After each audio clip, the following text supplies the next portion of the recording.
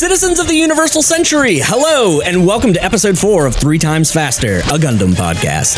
I'm your host, fresh out of 3 days in the brig, Justin Meter, and joining me as always, my co-host, he is the secret hiding in Makuve's minds and the apple of Hammond's eye, resident expert, Sean Fitzgerald. I love how much fun you have coming up with these dumb little, they're don't stop. Thank you. It's much like the episode titles. This is the more we do this, the harder it's going to be. Oh, for me absolutely. Like, I've run out of all the ideas. Some of them are going to come real easy. Some of the episode titles and some Yes. of these things based on what we watch. Like this episode title came pretty easily. Yeah. Very natural. The next one might also come pretty easily. I think so. But these intros might get a little hard. This one came easy for me. Now this one did. I think the last one may have been one that I wrote quite a few takes on, or there was an episode where I wrote a ton of different stuff. I was like, this all sucks. The last one wasn't my best work. The first one, I might have torpedoed. Okay. So we literally talked about this during the last podcast a little bit, but I am just going to say it. Sure. In the first intro, I think it might have been the intro podcast or it might have been episode 1. Right. I referred to myself as the new type new guy. Mm-hmm. And I had added that to my Twitter bio and Instagram. And I was like, oh, I like that. I'm going to stick with that. Well, right. Cause it makes sense. Like I'm new to the series. I know the new types exist. Yeah. So we need to record another intro because we only recorded one. Episode 0 and episode 1, we recorded in the same time. We recorded those episodes together and I split them, but we only did one intro. Right. And we go to sit down and he has the script up on the TV. And all I say is, I don't like that. I point to new type new guy. You were even nicer about it than that. You were like, I don't really feel new type new guy. Yeah, I don't really like it. And he spiraled. Oh my God. It was the worst. It was the worst. I think I spent like 30 minutes of just like panic could not. No, it's fine, Sean. It's fine. I just try to do things. I just want you to be proud of me. I just want you to be proud of me, but it's fine. It's fine. I mean, Sean, nothing I ever do is good enough. Sean, even though you're younger than me, I didn't have a positive father figure in my life growing up. And so you've become this absolutely I destroyed him. You've become ship dad for me. So yeah, it was a lot of fun. Mental illness is awesome, guys. But how are you doing? Other than dealing with that, how are you doing? I'm doing pretty well. I liked this batch of episodes. I'm excited for our Twitch stream today. We're going to start Final Fantasy VII. We are. Yeah. We are about a week behind. We're behind on the podcast. Why are we a week behind? Well, let me tell you why. Go ahead. I threw out my back. You did. I did. So don't get old, kids. This episode was supposed to be recorded the week of Easter, which was last week. We try to do these a week before they go up. That gives me time to edit and make any promotion stuff that we're going to do. And the goal was actually to be 2 weeks ahead. That was what I wanted to do. Yeah. It's been difficult because we've been covering 5 episodes of the show per podcast.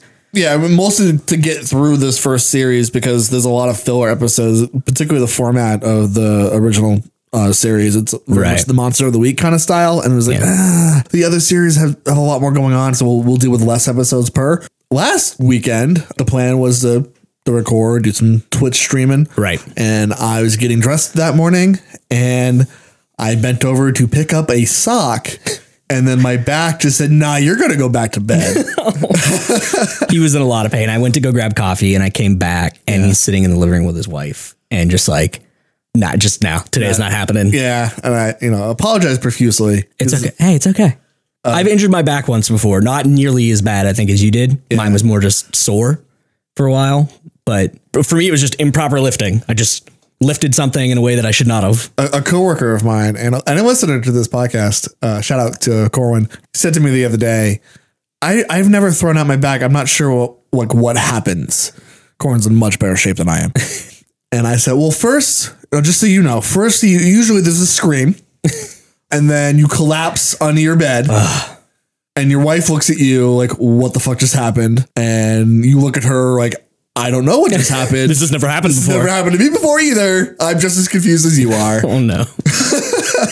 That was Saturday. Sunday, I went to the emergency room. Yeah. Or not urgent care, call it whatever it is. Because it was not getting better. We knew when we threw my back. We knew what it was. She was like, yeah, you throw out your back, you dumbass. Here's some muscle relaxers and don't be a dumbass. I feel for you. I'm glad you're mostly feeling better. I'm mostly feeling better. It's particularly tight right now. Laying on the couch about an hour ago did not do me any favors. Good. But we're fine now. How are you? I'm great. We're all fine here. You want to just get into this? Yeah, I don't think there's anything else we really need to talk about. That was basically what I wrote, was like, hey, we're going to stream Final Fantasy VII and also Being Old Sucks. So I think we'll jump into this. This week's episode, we are covering episodes 16 through 20 of Mobile Suit Gundam. This one starts off with episode 16 called Sayla's Agony.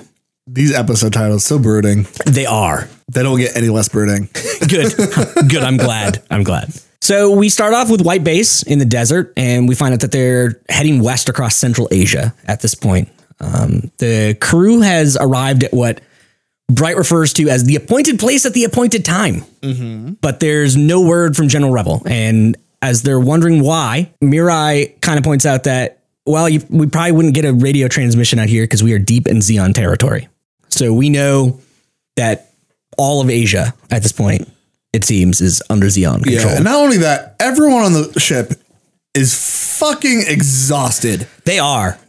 Narrator makes a point of bringing that up at the very beginning. Everyone's exhausted. The best they can do is just carrying out their duties. Yeah, you can tell that they need a break again, even though they just had their nice little relaxing beach vacation only a few episodes ago. It seems, but I don't know how long that is in Universal Century Time.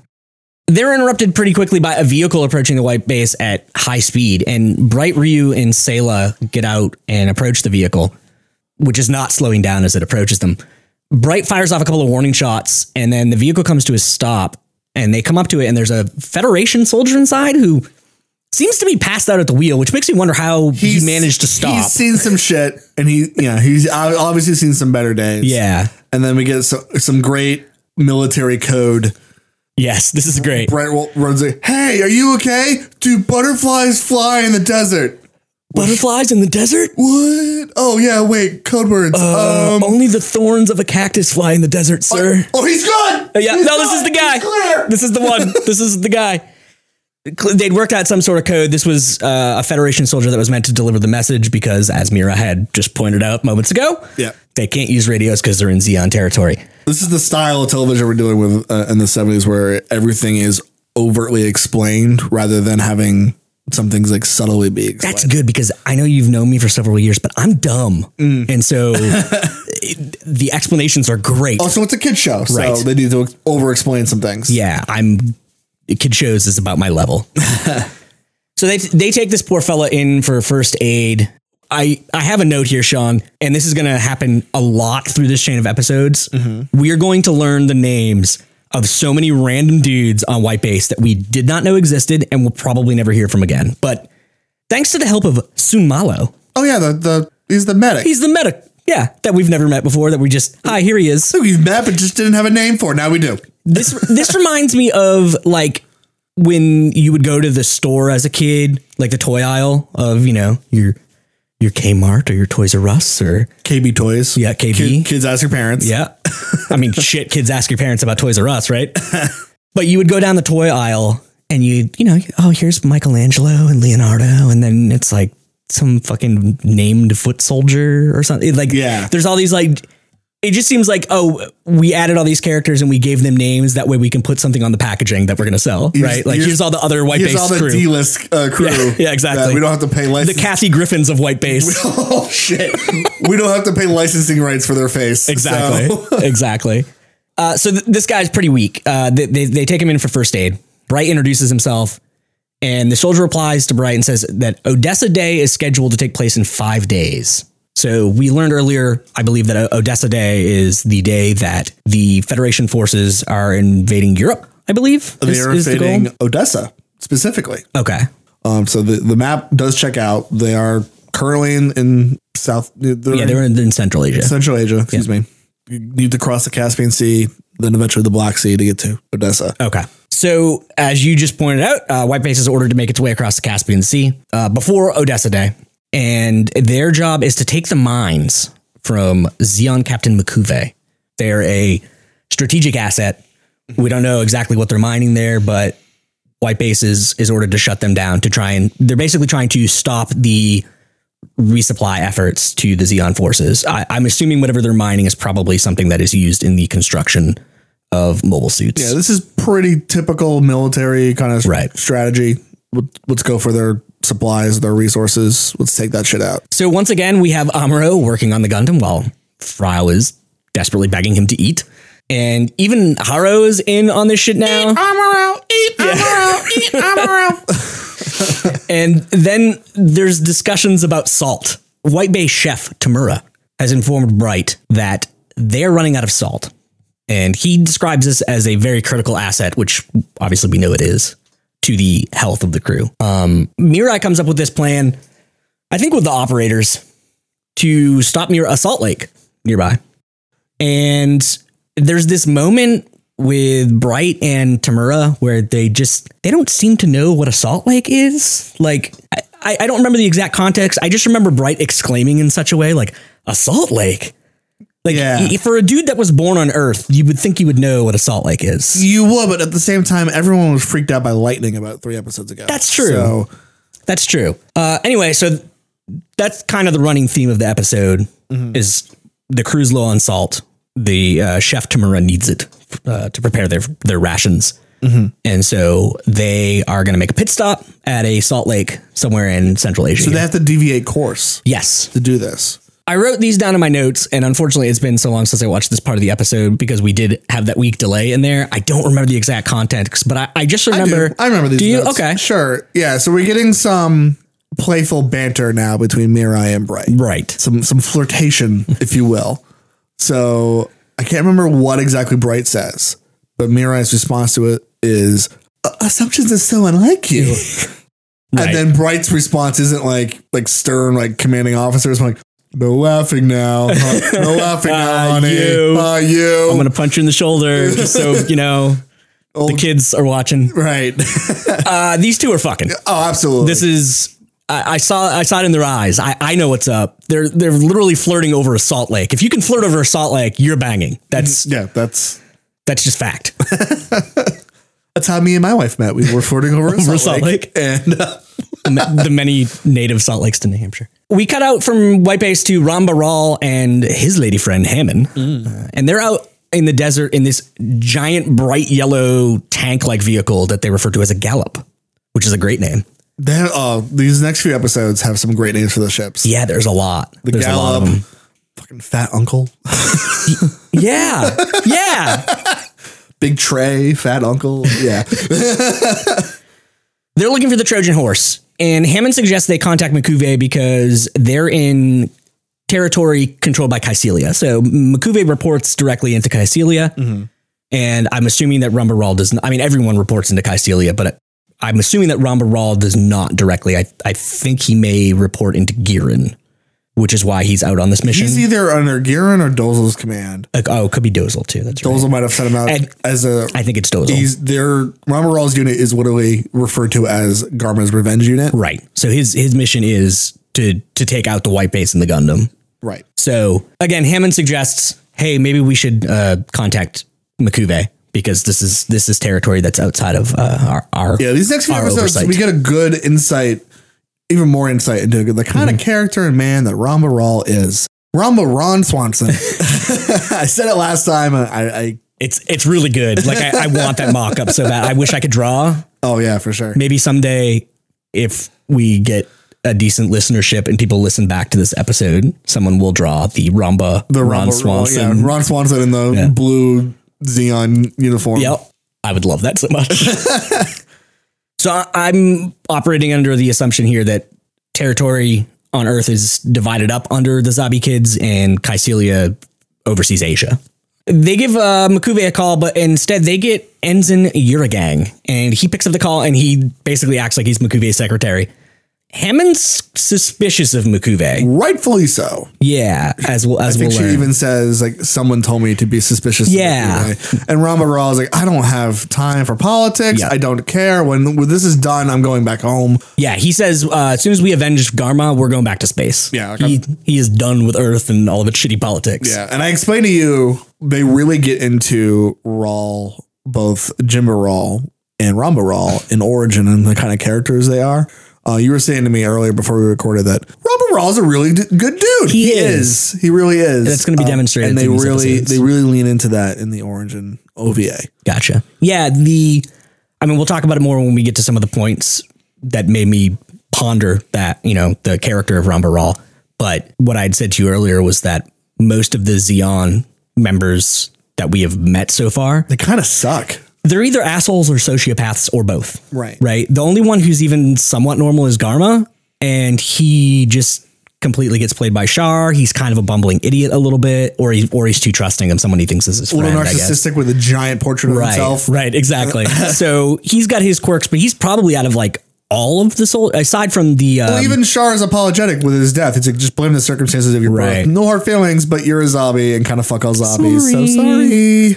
I guess the two pilots there, what did we call them? It was Big John and Little John. That's right. Big John's an alright dude too. Yeah, he's a family man. But as far Garber wouldn't understand. Like, he's not a family man like me. not like Big John, M'Quve kind of looks like the Crypt Keeper. He's got a bad face. I wrote here, he's got a real meth addict vibe about his face. Like it's just, he's got purple hair and it looks like a skull. He's not the first person with purple hair. Garber had purple hair. No, that's true. But Garma was kind of as far as cartoons drawing, he was drawn like a handsome dude, right? True. The ladies fawned over him. He looks like he is. He's a weaselly little fuck. It looks like if Garma went through meth and then became a burn victim or something. Yeah, he looks like if Garma went through like a taffy stretcher. yes, that's perfect. He also super into antiques. Really likes that. That Chinese vase. Yeah, we'll get to that in just a second. Looks like a flick that vase. Just ding. We also learn immediately that M'Quve is up to something when Uragang delivers the message from Ramba Ral to him. If it wasn't obvious by M'Quve's looks that he's up to something, right? It's also laid out very clearly because he says we wouldn't want Dozle to know what we're up to. Yeah, there's a lot of treachery afoot within Zeon. It seems like everyone sort of has their own ulterior motives. Who would have thought that a fascist dictatorship wouldn't just operate super smoothly? Would have any amount of corruption? Who would have thought? Not me. I know this is a work of fiction, but I mean, come on, let's suspend some disbelief, I guess. It's funny. If I were Ral, I probably would have been upset that M'Quve didn't answer my call, but instead he praises M'Quve for having Uragang take his call. Uragang is very forthcoming with hey, M'Quve can't make it. He regrets it. He's very sorry. He's playing with his Chinese vases. Right. But he also instructed me to help you in any way I can. Yeah. And that's what Ral is like, that's all right. Yeah. Okay. That's pretty great of M'Quve. And Hamon's not having it. No, this is another instance, I think, especially for a show. I don't want to make giant assumptions about either the 70s or Japan, but I think but I'm going to. Immediately makes giant assumptions. There's no way they're going to attack. We're totally going to attack. Right, exactly. I think it's probably safe to say that 30, 40 years ago, women were probably still pushing more for equal rights and representation globally than they are now on some level.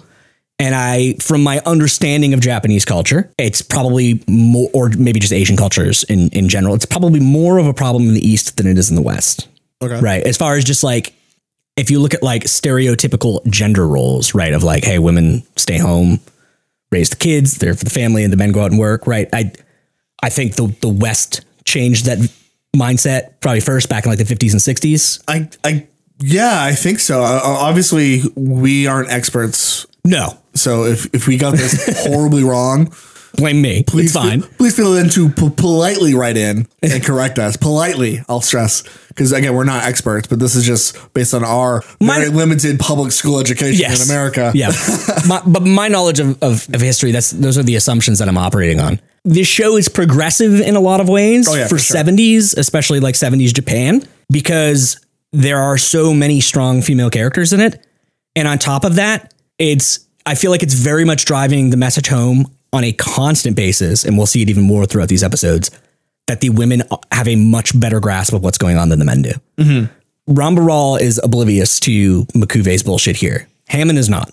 And this will continue throughout these episodes. Meanwhile, back at White Base, they've arrived at the position of the salt lake. However, there is no lake. There is no lake. It's gone. It's gone. No, I did. Again, we're not Mobile Suit Breakdown, but I did a little bit of research. So the dub calls it Rob Lake. The subtitles call it Lob Lake. I think it's actually Lopner, which is a salt lake in China. Oh, okay. That has since dried up. So I remember. I do not know if it has moved, but it does. But it has dried up since doing my research. I can actually speak to the moving part. So there is a phenomenon, as we will learn later in this episode, where there are what they call moving lakes. Correct. That will either from, I guess, their outlets or just natural occurrence move from one position to another. In any event, they arrive at the lake, and I only did this research to figure out where they were on White Base's grand tour around the globe. Yep. No, that's good. So we're in China. They do find out that this lake moves 500 miles east or west. Yeah, they panic for a bit. Mirai specifically panics until the operators step in. Yeah, they do a little bit of research. Mirai's like, how old is that map? It's probably pre-war. Tamura's upset because he feels like he let the entire crew off course for some salt. There's no way the Zeons didn't see us by now. Right. I'm such an idiot. Poor chef. I know. You feel bad for him a little bit. Yeah, I absolutely did, because he's clearly like the best of intentions, and this is not his fault at all. And it wasn't even his idea. All he did was come to Bright and say, hey, we don't have any salt, and that's going to be a real problem real soon. They have to have salt in their diets. So the crew is having a discussion as to what they should do. They need this salt. And Bright decides, okay, we're going to chase the lake. It's 500 miles in one of these directions. We got to try and find it. Unfortunately, Tamura's fear immediately becomes true. They get an alert that there's a vehicle approaching. And the operators comment and say that it's much too fast to be a Magella, but too slow to be a Ga. So they don't know what it is. Right. Sayla has this moment where she's like, I think it was a thought that she had to herself. Only one vehicle. Are there just one vehicle approaching, not a whole fleet of enemy? Interesting. Bright and Amuro have this conversation back and forth, and Amuro is like, he tells Bright that he's not sure if Gundam will be right for the job because they don't know what they're going up against, which I get that, but name one time that Gundam hasn't been the solution in the show. I mean, it's in the name of the show.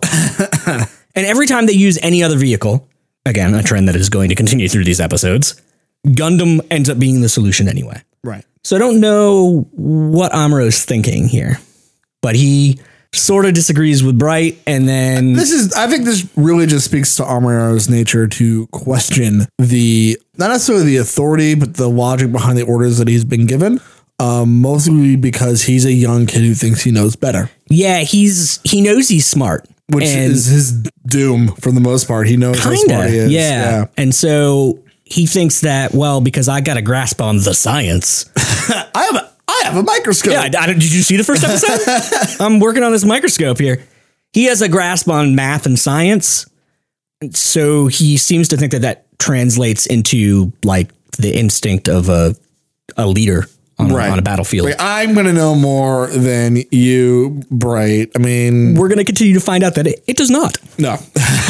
So Bright orders everyone on standby while Mirai takes White Base off. And then we cut to the Gallop where it's Hammond, and she's hanging out with what I wrote as this snivelly Zeon fella. Oh my God. He's the guy from the first time we met Ramba Ral a couple episodes back. Yep.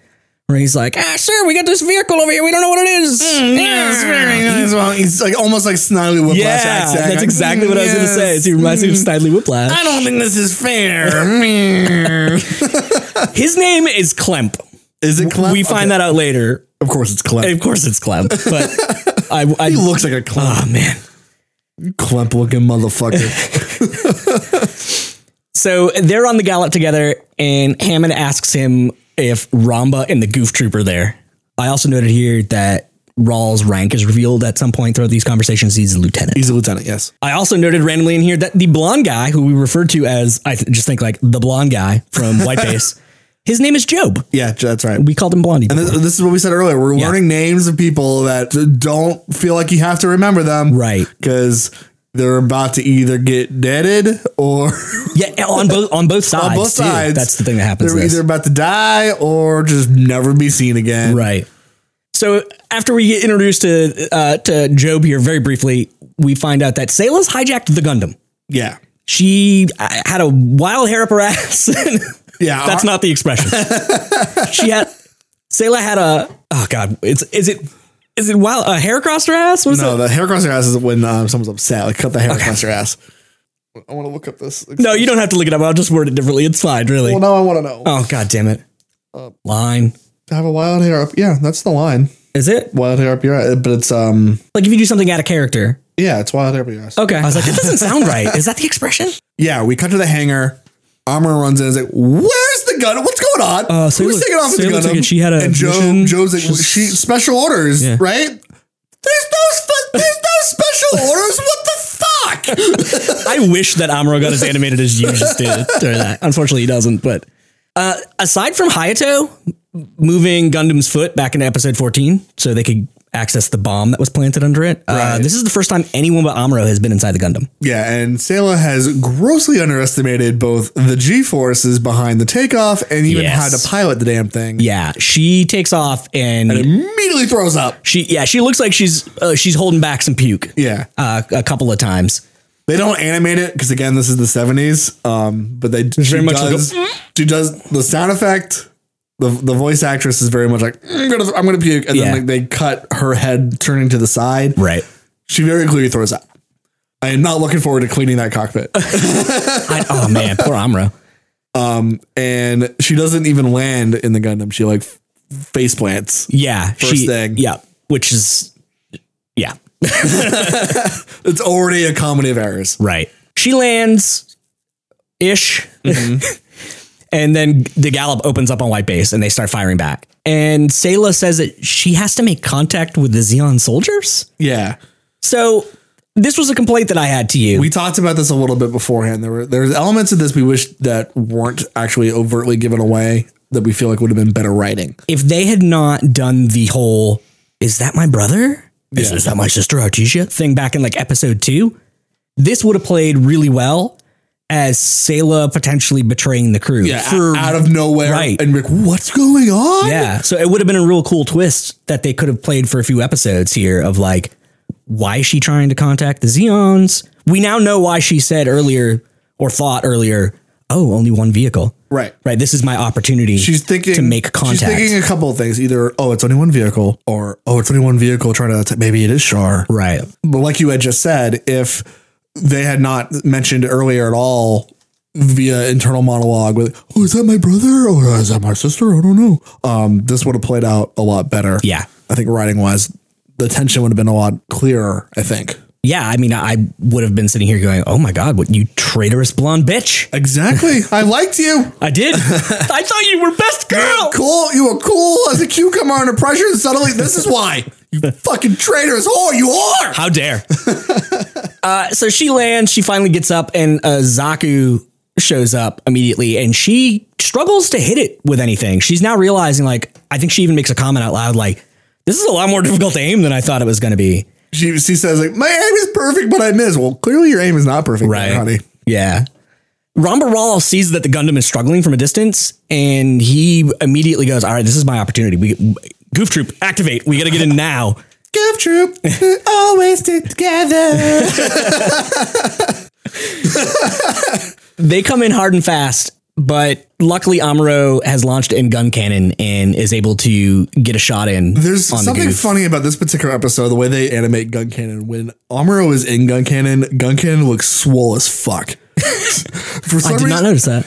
In this episode in particular, he launches, he lands, and he looks like gun cannon does not like skip lifting weights ever.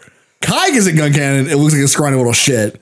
Amuro's in it. It's swole as fuck. I'm coming to save the day. Get the fuck on my way. Well, I'm about to wreck some shit. As we've seen, the animation throughout this series is wildly inconsistent. Right. And from what Mobile Suit Breakdown did some research on the staff on each episode. So it's very clear that there's like an A and a B team that were working on the show, which is why some episodes are better written and some are kind of trash, and some are better animated and some aren't. This stretch of episodes, I feel like, is animated fairly well for the most part, but I'm going to have a gripe with the animation coming up too. We'll get to it. So they engage in Heat Rod is a bad name. I don't know if that's a translation thing. I know I talked about that when they first introduced it, but it's a terrible name because this thing is a fucking electric whip. That's what it is. It's a whip and it looks like it's shooting electricity. Okay.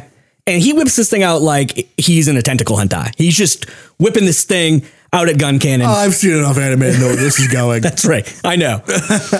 Kozun comes in trying to be a fucking hero. He's one of the Zaku pilots in the Goof Troop, just for refresher for you. There's some fun animation cells in this one when Kozun finally takes kind of grapples the Gundam from behind.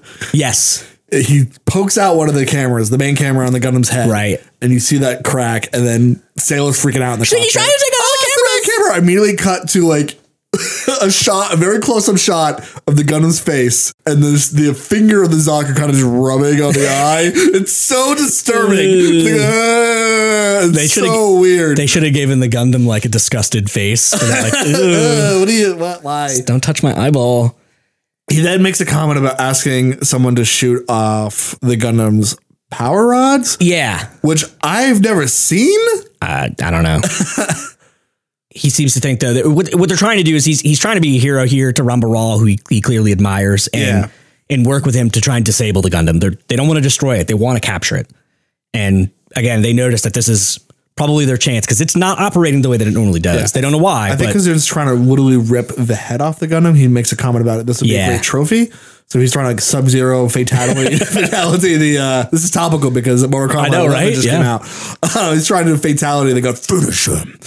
Very much. It does not go well. Instead, he can only get off the X-ray moves from 9 where he's poking the eyes out. Then Hayato and Ryo come in on Gun Tank. And so stupid. Akuse runs out of ammo, and unfortunately, he gets taken out. So the Goof Troop goes from 3 to 2. When this happens, Raw orders a retreat. I will say the number of times that people run out of ammo in this show in either the most inconvenient or convenient manner is too damn high. they use that trope a lot. Yeah. Whether it's the enemy ran out of ammo at a very convenient time for our heroes, whether it's the hero ran out of ammo at a very inconvenient time for themselves. There's been a lot of escapes and retreats that have happened because of ammo. It almost feels like an inconsistent amount. If you wanted to sit there and count the shots and do the math, right? It's either they had like 180 shots before they ran out of ammo or 17. Yeah. It's all over the place. It's funny. I didn't note it and I don't remember exactly what episode it was, but I know it was in this run that Amuro remarks at one point that he's got like 1 shot left in the beam rifle and that's not enough. So he just tosses it like, okay, cool. Ammo was constantly running low, but no, 1 shot. Fuck this thing. No, it's fine. It's a giant beam rifle that we could refill back at the white base, but you just toss that over to the side. It's fine. No, it's trash. We don't need that. It's fine. We'll just make another one. We haven't been resupplied in weeks, but you go ahead and you throw that off to the side. Matilda's going to be pissed. Amuro runs up in gun cannon while they're trying to retreat here, and Kozun gets a bitch smack across the face. They animate like... Does this count as a slap? Oh, I'm not going to count this as a slap. We're not going to count mech to mech slap. Yeah. This is a slap. It kind of was, yeah. Maybe we'll have to make a ruling on it later. I'm going to say no for now, but we can have I'm open to debate. Because there's a great mech slap in Turn A. Oh, where he slams that ship, remember? It's just like... All right. Well, this is a discussion we can have at a later time. Okay. We'll note that there was a mech slap here, which is... I'm not going to put it in the counter. Okay. But we'll note it. And the way that they animate this, like, Kozun gets... like his helmet shattered and like the front of the Zaku is all busted up. Yeah. Like, again, maybe this plays into your theory that gun cannon is swole when Amuro is in it. Exactly. He's got the strength to just wreck a Zaku's face. So Hammond and Klemp find Ramba Ral in the desert after this retreat, and Amuro is dragging Kozun back to White Base. He's successfully knocked him out, disabled his Zaku. And so he wants to capture it because they don't really, surprisingly, even though the Zaku is like the main unit that they fight against, they don't really have a lot of combat data on it. Mm-hmm. So they're interested in gathering that. When they get the Zaku back to White Base, Kozun exits and he's got everyone in the main cast's gun pointed directly at his face. And he asks if he'll be treated according to the Antarctic Treaty. I think that this has been mentioned once or twice before. Yeah, so I assume this is like Gundam's Geneva Convention, like the rules of engagement war. And they get, okay, again, something else they kind of get into in Origin, but after Operation British, where they dropped the colony, I believe both sides came to an agreement to not use nuclear weapons and not do no more colony drops. This comes up in the next set of episodes where M'Quve decides to not necessarily follow the Antarctic Treaty. Yeah. Okay. It's this universe's version of like the Geneva Convention. Yeah, Geneva Convention, rules of engagement, how to treat prisoners, all that good stuff. Okay, that's what I gathered. Bright says, of course, that he'll comply to this, but they don't have a lot of food, so he's not going to be well fed. Meanwhile, Sayla gets dragged back. Bright is not happy. No, so Gundam has been roughed up. Sayla took some hits, obviously. Yeah, she lost a foot. Yeah. Yeah, that's right. Yeah, she talks about the like the auto balancer or something not working during that fight. There's a great bit where Sayla chases down the Goof, and the Goof is under the sand. This is how the Gundam loses its foot, because Ramaral comes out of nowhere under the sand with the heat rod and slices the Gundam's foot off. Like from like the toes back. Yep, slices that off. She goes down. Raul makes a comment about like how if this was Azaki, he would have been fucked, but good thing we're in this Goof and the sand is really soft, so he can hide in the sand. That's right. Bright and Mirai are kind of interrogating Sayla, and Bright asks her, "Did you need to prove something? Did you need to prove that a woman can fight as well as a man?" Again, really highlighting the period that this was made in. But Sayla says, yeah, that's what it was. She goes along with just the easiest way out of this is just to go along with their accusations. Just agree with them. Yeah. So Mirai suggests 3 days in the brig, and that's what she gets. Ryu escorts her. She's now a prisoner on her own ship for her insubordination. Yeah. The next scene is kind of frustrating somewhat. Ryu is ordered to escort Sayla to the brig. Right. Both of them show up. They see Frau there ready to give food to the prisoner.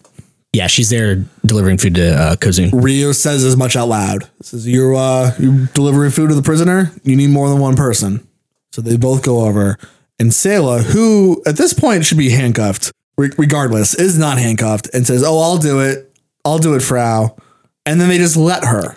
Yeah, I didn't think about that at the time, but you're right. That's exactly how it plays out. So they let her go into the cell to help, to bring the food to the prisoner. And that gives her a opportunity to talk face to face to Kozun and ask about Char. Yeah, she's finally got her contact with the Zeon soldier that she wanted. Right. Ryu should not have let that happen. No.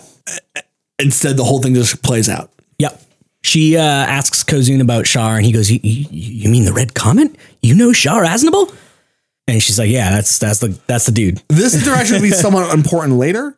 It's just, it feels kind of weird when Ryu says, hey, you need more than one person to give him food. And then also, I'm going to let this other prisoner, I guess, give him food. Yeah, he might be operating under the assumption that like there are now, because there is another person that's with Frau Bow as well, an unnamed crew member. Mm-hmm. There are now 3 people outside that cell and Sayla with the prisoner inside. So maybe he's just like thinking like, hey, we got enough people here that he's not going to, It's fair enough. You wouldn't send Frau Bow in by herself. She's a young girl. Like this dude, Kozun's a big dude. He's not a tiny man by any means. Right. And could easily overtake her or Sayla. But anyway, Kozun kind of seems shocked that Sayla knows who Char is. And he informs her that he lost his position after he failed to protect Garma. Sent him home. Right. And he's been sent home. Sayla leaves the cell. Rio's like, what the fuck was that? Sort of. Well, less terse about it. Yeah, what was that all about? And Sayla lies and says, oh, nothing. Just ask me how much it would cost to pay me off. Which they totally buy. They totally buy. Again, put Sayla in the brig, and then she has some inner monologue like, my brother's alive. Yeah. And we confirm at this point that Sayla believes Char is her brother. Yeah. And she's very happy that he's all right. She's relieved. So while this is happening, White Base has finally found the Salt Lake, and Tamura is ecstatic. And that's sort of where the episode ends. It's like, hey, we're going to get our salt now. Mm-hmm. So all that's really happened in this episode is I feel like they missed an opportunity in the writing because of decisions that were made early. to have what could have been an interesting payoff here. Yeah. Where we could have really wondered Sayla's motivations, at least for the length of this episode. But instead, all we really got I feel like even then, if they left it, if they got rid of any of the internal monologue earlier in the early episodes where both Char and Sayla are like, do we know each other? We family? What the fuck? I haven't seen you in years. If they hadn't done that and she just went out on her own, apropos of nothing. Right. And kind of really lean into like, what the fuck is she being a traitor's bitch? Like, what the hell's going on? And then even then after that, when they catch her and she kind of just admits that she needed to prove something, but clearly make it a little more overt, like she's just going along with the accusation. Sure. And then they put her in the cell. Let her still talk to Kozun about where Char is and kind of put that little breadcrumb there. But don't have her go, oh, Char's my brother, he's alive, back in the cell. And then we can stew on that for a few episodes as we figure out, particularly at the end of this episode stream that we're watching, because we figure out a little bit more about who Sayla actually is as well. Yeah. I feel like that would have been written a lot better. Yeah. Just a missed opportunity. But that brings us into episode 17, Amuro Desserts. Oh, so tasty. So tasty desserts. Oh, what not that dessert? No, the other kind. Amuro Deserts. Okay. I'm going to say it right now, and then I'm going to bitch about it several more times. This episode opens up with Gunperry launching Gundam so they can do their cool mid-air docking procedure. You know, the one that they were practicing before where Bright was like, hey, it's got to be 15 seconds or less. I'm not incredibly sure if any of this mid-air docking stuff makes any sort of sense. Like, you have to send out Gunperry with 2 halves of Gundam in it and a core fighter, and it just seems like a lot of work for, like, why would you not just send Gundam out? But here's my problem with it, Sean. This is the opening to episode 17. This is the opening to episode 18. This is the opening to episode 19. And it's the opening to episode 20.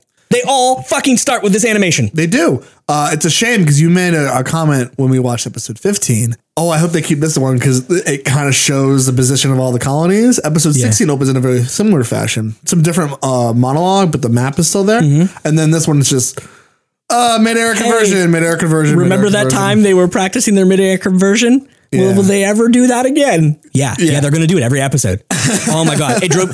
Like, by the time I got to the third time, I was like, okay, I understand the show's on a budget, and so they can fill 30 seconds of animation or whatever here just by playing this out. But then the third and fourth, I'm like, what the fuck? What the fuck? Like, I literally thought I was, like, maybe the episodes were screwed up on the computer, and I was watching the wrong one. Like, I thought, like, I had to, like, check. Yeah. Anyway. After this, though, what we do open up with is the coolest jazz music and the funniest bit as the white bass kind of slowly slides in the scene. Yep. We get some great space jazz and then just a very static white bass kind of coming into frame. And then we cut to the bridge. It's the same thing. We're painting across the bridge. Mirai's there. Amuro's there doing the science. The narrator sort of explains that whole mid-air docking scene as they're just continuing to train as they cross Central Asia. And then when we're back in the ship, Amuro's in a simulator. And I noted that the screen looks like a giant Game Boy. It's all green with black on it. And as you noted, he's doing the science. He's watching a simulated fight between 2 Zaku's play out on this screen. And Kai comes over, reminds us why we hate Kai. He's got his snivelly little tone. Well, hey, what? I wrote, this is not the line, but I liked this better. Hey, what you doing there, spaceman? Amuro over-explained with a lot of exposition of what he is doing. Is basically we got a lot of information from the captured Zaku. I'm trying to enter in stuff into the Gundam's data computer, battle computer, so we can get algorithms to make the Gundam fight better. He summed it up. And Kai's like, oh, wow, isn't that mean? You're just so clever. Yeah. And then walks off to like take over from Mirai or whatever. Yep. Again, really just reminding us why Kai is a sniveling asshole. He's the worst. He's the worst. He can't say or do anything nice ever. So when Mirai's relieved by Kai, she goes in to check in on Bright. Her boyfriend. Clearly. And when she does, there's a couple of fellas just shining what appears to be a bright floor lamp into Kozun's face. Yeah, so they're interrogating Kozun. Kozun at this point does not believe that Bright is even in charge or anyone on this ship is remotely in charge because they're all young. Yeah. He's just not buying it. He makes a remark about Mirai when she enters too, like, oh, another young officer? Something to that effect. Is this an actual interrogation technique? I feel like I've only ever seen this in movies and I don't know why it would be effective to just shine a bright light in someone's face. Like, it seems obnoxious, but Yeah. Well, Dark room, bright light. Is it an intimidation thing? We might be highlighting that Bright and company aren't the best interrogators here. Really hammering home while Kozun has every right to not believe that Bright is in charge because the entire crew is woefully unexperienced. Yes. So I guess Mirai leaves them to interrogate Kozun. As you said, he doesn't believe that Bright or any of those guys are in command because they're too young. Yeah. Kozun makes another comment about the Antarctic Treaty. And Bright's like, yeah, I've read it. I've read it statues like literally 5 minutes ago. Yeah. Yeah, I'm aware. But I don't want any more games. Where's Ramba Rawl's Gallop? Yeah. That's what he demands. That scene ends and we cut to Amuro like almost eating shit. There should have been a wet floor sign out on White Base. Apparently there's water all over the floor. Yeah. Kika, I think is the little girl's name. She runs out of the room. Like, yeah, Robert, I need some help. This is a weird aside. So Kika runs out of the room. She's just in her underwear. I need help. There's water everywhere. So Amuro walks in the room, immediately walks into a bra. That's hanging up. Walks into a bra, turns bright fucking red. Bright red. And we find out like the faucet is overflowing. Mirai pops out of, I think, what is the bathroom. A topless Mirai. Pops out of the bathroom. Amuro gets a glimpse of that. Again, bright red, probably flush of blood to other areas.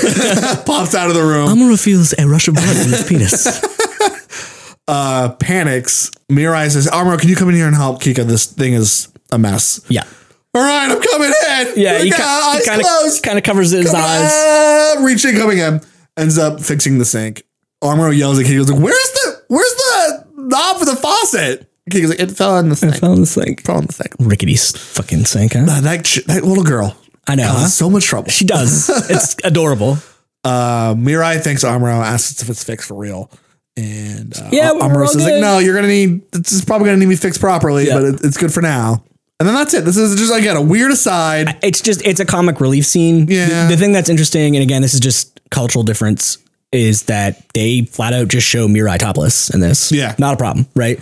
I don't know if this scene is included in what would have been like the airing on Cartoon Network, or I don't believe it is. I would assume probably not. There's this scene. It's not sexualized or like grotesque nudity or anything, but she's not wearing a shirt. It's meant to be a glimpse of like, these are humans. This is day-to-day life on this military spaceship. Amuro's a young man. He's curious about the female body.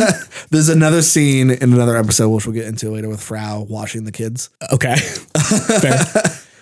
That is actually translated kind of interestingly. So, I'm sure.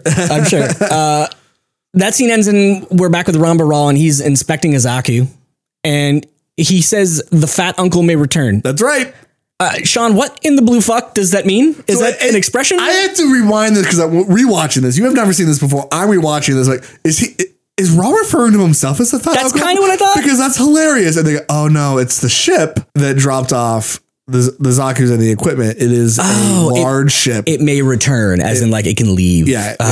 It's a giant ship and they call it the fat uncle. I like it a lot better the way that you explained it the first time there, because that's exactly what I thought. Was like, Ramba Rawl's calling himself the fat uncle. Like he's going to get in the Zaku and fat uncle's back. Yeah, no, it's called. Okay. They call this ship the fat uncle. That's a great name. And it's interesting. I think military people do this. They'll give nicknames to ships depending on how they look or how they act. Or yeah, that makes sense. They sometimes call the gun Perrys, I think, matchbox transporters. Uncle Gunny. Uncle Gunny, like matchbox transporters because they look like they're carrying just giant matchboxes. Oh, okay. Yeah, so it's just a nickname they gave the ship. So Fat Uncle. There's another one called later on called the Big Tray, which I imagine just looks like a big tray.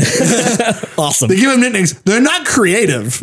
Although Fat Uncle is kind of hilarious. It is funny. It is funny. I liked it a lot. Hammond and Rawl are talking, and she's got concerns over Rawl accepting this mission, which we'll learn what that is in a minute. And she doesn't approve. Ramba Rawl explains that he is on a mission to avenge Garma, which we knew. And he wants to take out White Base because he believes that if he can avenge Garma, take out White Base, capture the Gundam, that the Zabi family will give him a special 2-rank promotion. And this will take care of his men. He makes some comment about like Hammond will be able to rub shoulders with the Zabis, right? Like we're going to be set for life and all you, me, all our men, we're all going to be taken care of. And I've said this a number of times throughout this particular podcast. There's a lot more context here added with the Origin OVA. Okay.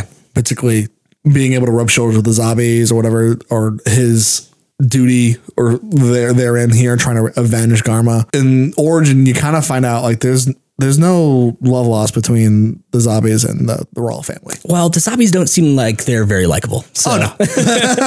Did you know that Kozun has crunk teeth? What? This next scene is so weird. I only watched it once. I probably should watch it again to maybe I would understand it a little bit better. But they put him back in his cell after the interrogation, and he's like, they didn't even do a full cavity search, like whatever, something like that. And he rips out a tooth. That's right. It's a gold tooth. It's a gold tooth. And then he pulls wire out of his crotch area. What? And yeah. And then a goblet full of crunk juice. No, it's fine.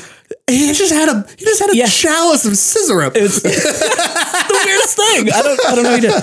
He pulls out a gold tooth and then literally wire out of the front of, I assume, his underwear, and then somehow wraps the wire around the like handle to the door of his cell. And then they don't show, if they showed it, I missed it. He's connecting another wire to that wire from somewhere. I don't know where it came from. And it conducts electricity through the gold tooth, which explodes and causes the door to unlatch. He shorts the door out without getting into like too much of the nitty gritty. Yeah, it was just like, they've explained a lot of stuff. He MacGyvers his way out of the fucking bridge. He's got a pine cone and he's climbing a telephone pole. And then somehow, I don't know. Yeah, anyway, it was very weird, but. So Kozun is played by Richard Dean Anderson. I don't know how the hell any of this scene worked, but it's fine. He's escaping and he goes past Sayla's cell and he goes, "Hey, you're Zeon too, right? Like, why don't you come along with me?" And she goes, "Nah, you got it wrong, buddy. If you're escaping, I'm going to scream." I'm going to scream. She does. Yeah. And he's like, "God damn it." And so he just books it while she's yelling, trying to get the crew's attention that the prisoner's escaping. Outside, the White Base has missiles being shot at it now. They've accidentally run into one of M'Quve's bases. They did not know this was here. Mm-hmm. And Bright orders Gundam out, and Amuro says, "Send Gunberry so I can do my fancy midair conversion that we've animated." And then Bright says, "Roger." Yeah. And then he goes, "Wait a minute, what?" Yeah. There's this long pause. He's like, "Hey, what? Like, why would we do that? That's really dumb. Just go out and Gundam." So I guess Amuro and Hayato decided to go out and gun tank instead. Yeah. Amuro's just calling his own shots here. And Hayato even kind of remarks like, "Hey, are you sure this is a good idea? Bright's going to be pissed." And he's like, "Don't worry about it. Bright doesn't understand. Yeah. You can't just rely on the Gundam for everything. Spoilers, you can." Yeah. Right. The point that he's trying to make here is that this is a ground base. All of the targets are stationary. They're all like just guns that are mounted on this base. Gun tank has the most firepower, I guess. Maybe. So the worst part here is, in theory, Amuro is correct. Amuro fucked himself over by fucking with the algorithms earlier in the Gundam, as we're about to see play out. Yeah. So, and also he screws himself over by making the assumption that all of his targets are going to be stationary. Exactly. Kozun, meanwhile, back on the ship, has made it to the comms room, and Ryu explains to Bright that the prisoner's escaped and that he has to free Sayla to help him search for her, which Bright's like, "Yeah, go ahead."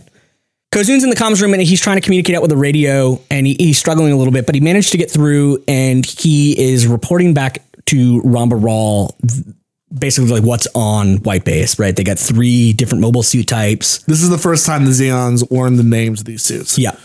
Gundam. And they're like, these are bad names. Gun tank. What the gun cannon? That's literally like, why don't you just call it gun? Yeah. That's when we do our dub of the show, when we do our own Mobile Suit Gundam Abridged. Okay. That's how that scene will play out. Like, wait, what? Hang on.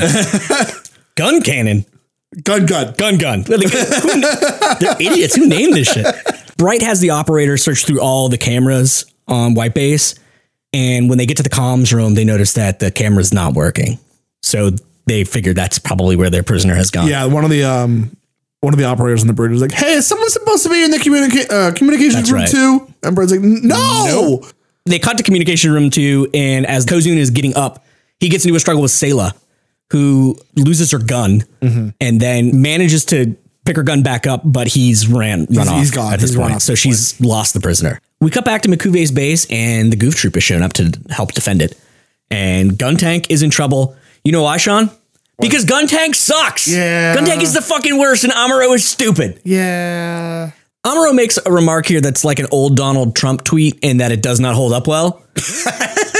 He says, Bright doesn't always understand how to move his troops efficiently, and Gundam's not always the best solution. Wrong. Yeah. Wrong. Again, really highlighting Amuro's tenacity to just not listen to his superiors. He just feels wants- like he knows better He just wants to be right so badly. and goes so far as to try to act on proving everyone else wrong. And now he has put himself and Hayato in danger. And the entire white base in danger. He just put everyone in danger.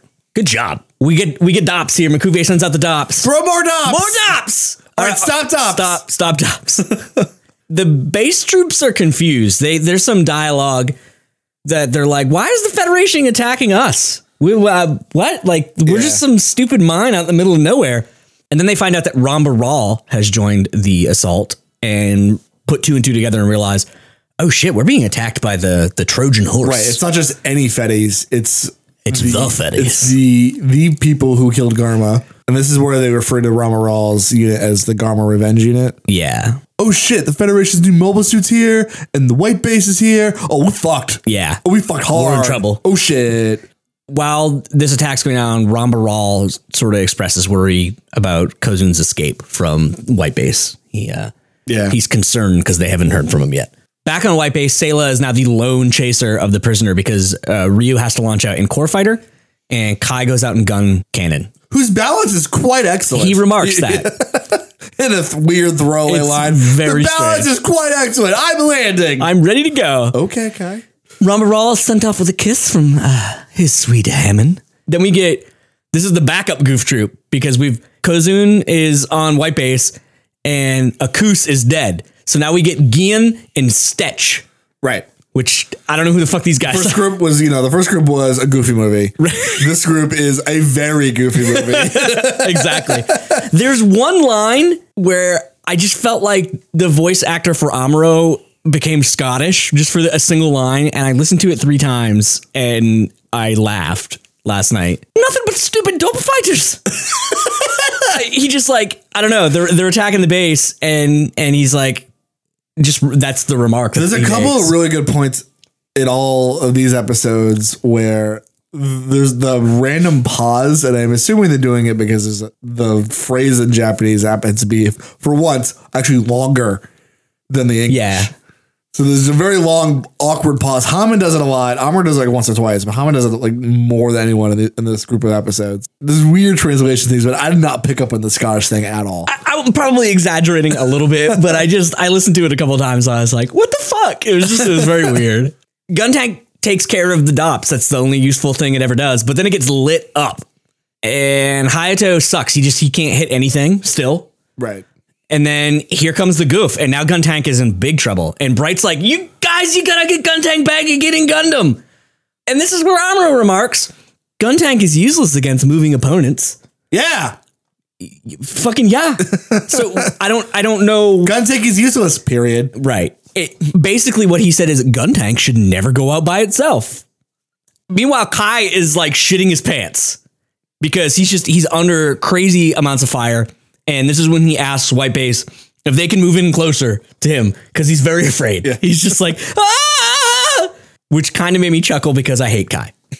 So Kozun makes it to the airlock and he steals the sweet jetpack that Frau and everybody used in the episode where they dropped off all the olds. Right. Remember that one? He locks the door, grabs the jetpack. This'll do. Yeah. Sayla catches up. It's trying to bang against the door, which it's an airlock. So we know there's no way it's going to open. It's sealed. Yeah. Kozun makes a comment about that should hold it up against a regular gun. And then here comes Omer with a rocket launcher. Yeah. So, if you remember Omer from a few episodes ago, Omer was introduced as the explosive expert. He comes running in. There's so much irony here. Blows the door up and kills Kuzen. Yep. He gets blown out of the ship. Whoops. And Omer's like, I had no idea that was going to happen. How did you not know? He's the explosive expert. I was so glad. You had one job. I was so glad that you picked up on this because I did not put that together. They don't overtly say that it's him, but it's the same voice actor. It's the same drama. Yeah, no, it's definitely him. After you said it, I was like, oh no, you're 100% right. Your one job is to know how explosives work. I was nervous when I saw the frame of animation before this because they're on a small hallway. He's up against this door. Yeah. I'm like, you're gonna kill yourself in Frau. The blowback, Sayla, yeah, but the blowback is ridiculous. Yeah. Oh man. So they both Sayla and Omar look out the window, and Sayla has a moment because I don't think she's used to killing people in general. Right. And Omar's like, I had no idea. I'm sorry. I'm the worst explosive expert. And Sayla says something like, he got unlucky. Don't blame yourself. But also, they should be counting their blessings because, again, very tiny hallway. Oh, yeah. Blown out the airlock. You see, like, what's left of the jetpack, and Kozun kind of like. Yeah, Kozun basically gets like hit in the jetpack and then it takes a very fantastic fall. Yeah. And I just crossed my fingers and hope that he died from the explosion. Yeah. Kai is still shitting his pants outside. I wrote, is Kai going to die? I hope so. Kai sucks. Nope. Amuro and Gundam to the rescue. See, Amuro, Gundam is always the answer. Bright was right. He misses the goof like several times. And this is a weird scene a little bit because he takes a couple of shots at it and it does not move, but he misses it. And then that's when he makes that remark that the algorithms he taught the Gundam are useless because they're not fast enough for the goof. Like he had told Kai earlier in the episode when he was doing the work with the Zaku, like, oh, I accounted for the goof by adding like 20% to a Zaku, but apparently the goof must be way more than 20% faster, I guess, than a Zaku.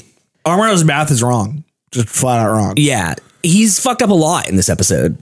And this is just another instance of that. So Ramba Ral basically says like, oh, your shots are accurate, but they're so accurate, my computer knows better or something. It's like a weird, I don't know, but he can't hit him. White Base manages to hit the goofs in its joints, which does enough damage that Ramba Ral is like, crap, well, I got to get out of here. So he falls back. And then we're on the ship after the battle has ended. Yeah, it's literally the same frame of animation where Bright and Mirai are chewing out Sayla, except that they swapped in Amuro. Pretty much. Yep. And Amuro's getting chewed out by Bright for being stupid and insubordinate. He's told he needs to respect the chain of command and get his act together.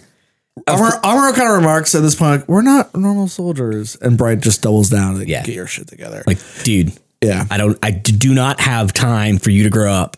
Everyone's going to die. Mm-hmm. Amuro goes back to the computer to recalibrate those algorithms, remarks to himself like, I fucked up. Yeah. I'm an idiot. And then kind of dozes off. Yeah. And so Mirai basically tells Bright to take it easy on Amuro. And Bright has this moment where like he asks Ryu for confirmation. Bright basically says like, hey, if it wasn't for me, right, we'd all be dead. If we just like went with what Amuro said. And Ryu's like, I guess that makes sense. You're really angry right now. I don't want to like say no and have you send me to the brig. Yeah. So sure. Yeah. Whatever you say, boss. So yeah, like you said, Amuro does the math and science shit, and then he passes out. And that's when all that math and science shit. That's literally right. Spacey wacy science shit. He's doing his figures and he's balancing his Gundam's checkbook and whatever. And Mirai and Bright show up. I don't know how they don't notice him, but they show up and they're like looking at gun cannon and they're talking about something. It's not clear at first, but Bright's asking Mirai for her opinion on replacing Amuro with Ryu in the Gundam. Yeah. Mirai kind of says, you've already made up your mind. Bright has. He wants to replace anybody that isn't Amuro in the Gundam. Kind of says, we can't really wait for Amuro to grow up. Right. Can't really wait for him to get his shit together. And Amuro wakes up during this conversation and starts to overhear the rest of it. Mirai makes a remark to Bright that she thinks Amuro's special.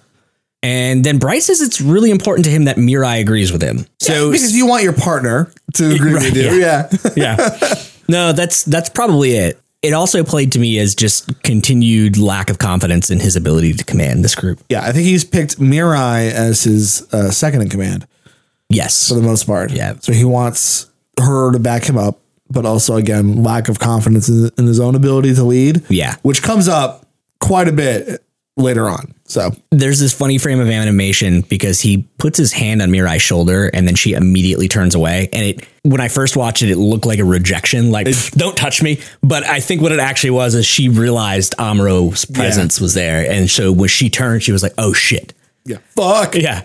And he's obviously not stoked. He's kind of deer in headlights listening to this, shocked, and then ends up running away. You see tears. He ends up running away. Yeah. Mirai goes to run after him. Bright says, don't bother. Now we don't have to tell him. Yeah, that line is like, man, I love Bright, but he's clearly not a dad. he's just handling this whole thing Bright so sometimes acts like weekend dad. Yeah, a little bit. He's like stepdad. He's like mom's new boyfriend. But he does not understand the tact that he should be displaying towards kids that kind of got drafted into this whole mess unwillingly. Yeah, he's treating Amuro very much like a soldier who's been through the way he would treat someone like Ryu, training and experience, someone that signed up for this shit. Yeah. And unfortunately, Bright can't be treating him like that. At the same time, he kind of needs to. Amuro needs to get his shit together as well. Yeah. So they both need to meet in the middle, and they're not because, and that's kind of what Mirai's role is she's trying to get them. Yeah. She's trying to get Bright to realize, like, look, I understand your frustration, and I too would like to not die, but also this is a child, and you've got to use a little tact. Right. All of this leads to the name of the episode where Amuro deserts. Yeah. He grabs his shit. You see him walking down the hallway, and he's in his civvy clothes. Mm-hmm. And Frau Bow notices, of course, and she asks him where he's going. Amuro, where are you going? I've decided to leave White Base. Take care. Wait, what? He doesn't just leave White Base, though. He fucking steals the gun. He does. He pulls a Sayla. And steals the Gundam. And he steals the Gundam. We cut to Bright, who's asleep. And one of the operators calling him in his quarters, like, "Hey, Gundam's taking off. Gundam's launching. Did you order this or Gundam's launching?" Bright's like, "Can you close the hangar door?" He's like, "Nope, he's already gone." And there's a great scene because Bright. This is the only time that I can remember that we see Bright like not in uniform. He's just in like a tank top. He's in a tank top, and he runs out to the bridge and he just sees the Gundam taking off, and that's the last shot of the episode. Sean, that brings us to episode number 18. Zeon's Secret Mine. And this is, again, where I noted that they're showing this mid-air conversion thing again. And then I was like, oh, wait, this is the exact sequence from the previous episode. The budget's really showing here. The narrator steps in to mention that the battleship Guazine, I believe is how they pronounced it. Sure. I wrote it down the way that the subs wrote it. I believe that's what it was called. Is departed from Granada, which is not the Granada that you think. It's Granada on the moon. They make that clear after. But it's a Zeon base on the moon. And this is Rear Admiral, we get a rank here, Kycilia Zabi's ship.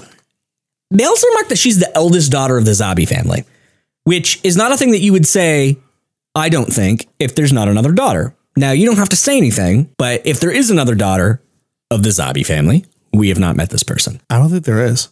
It could just be a translation thing, but it is very clearly worded that way. If she were the only daughter of the Zabi family, I would think they would have noted it that way and not saying eldest.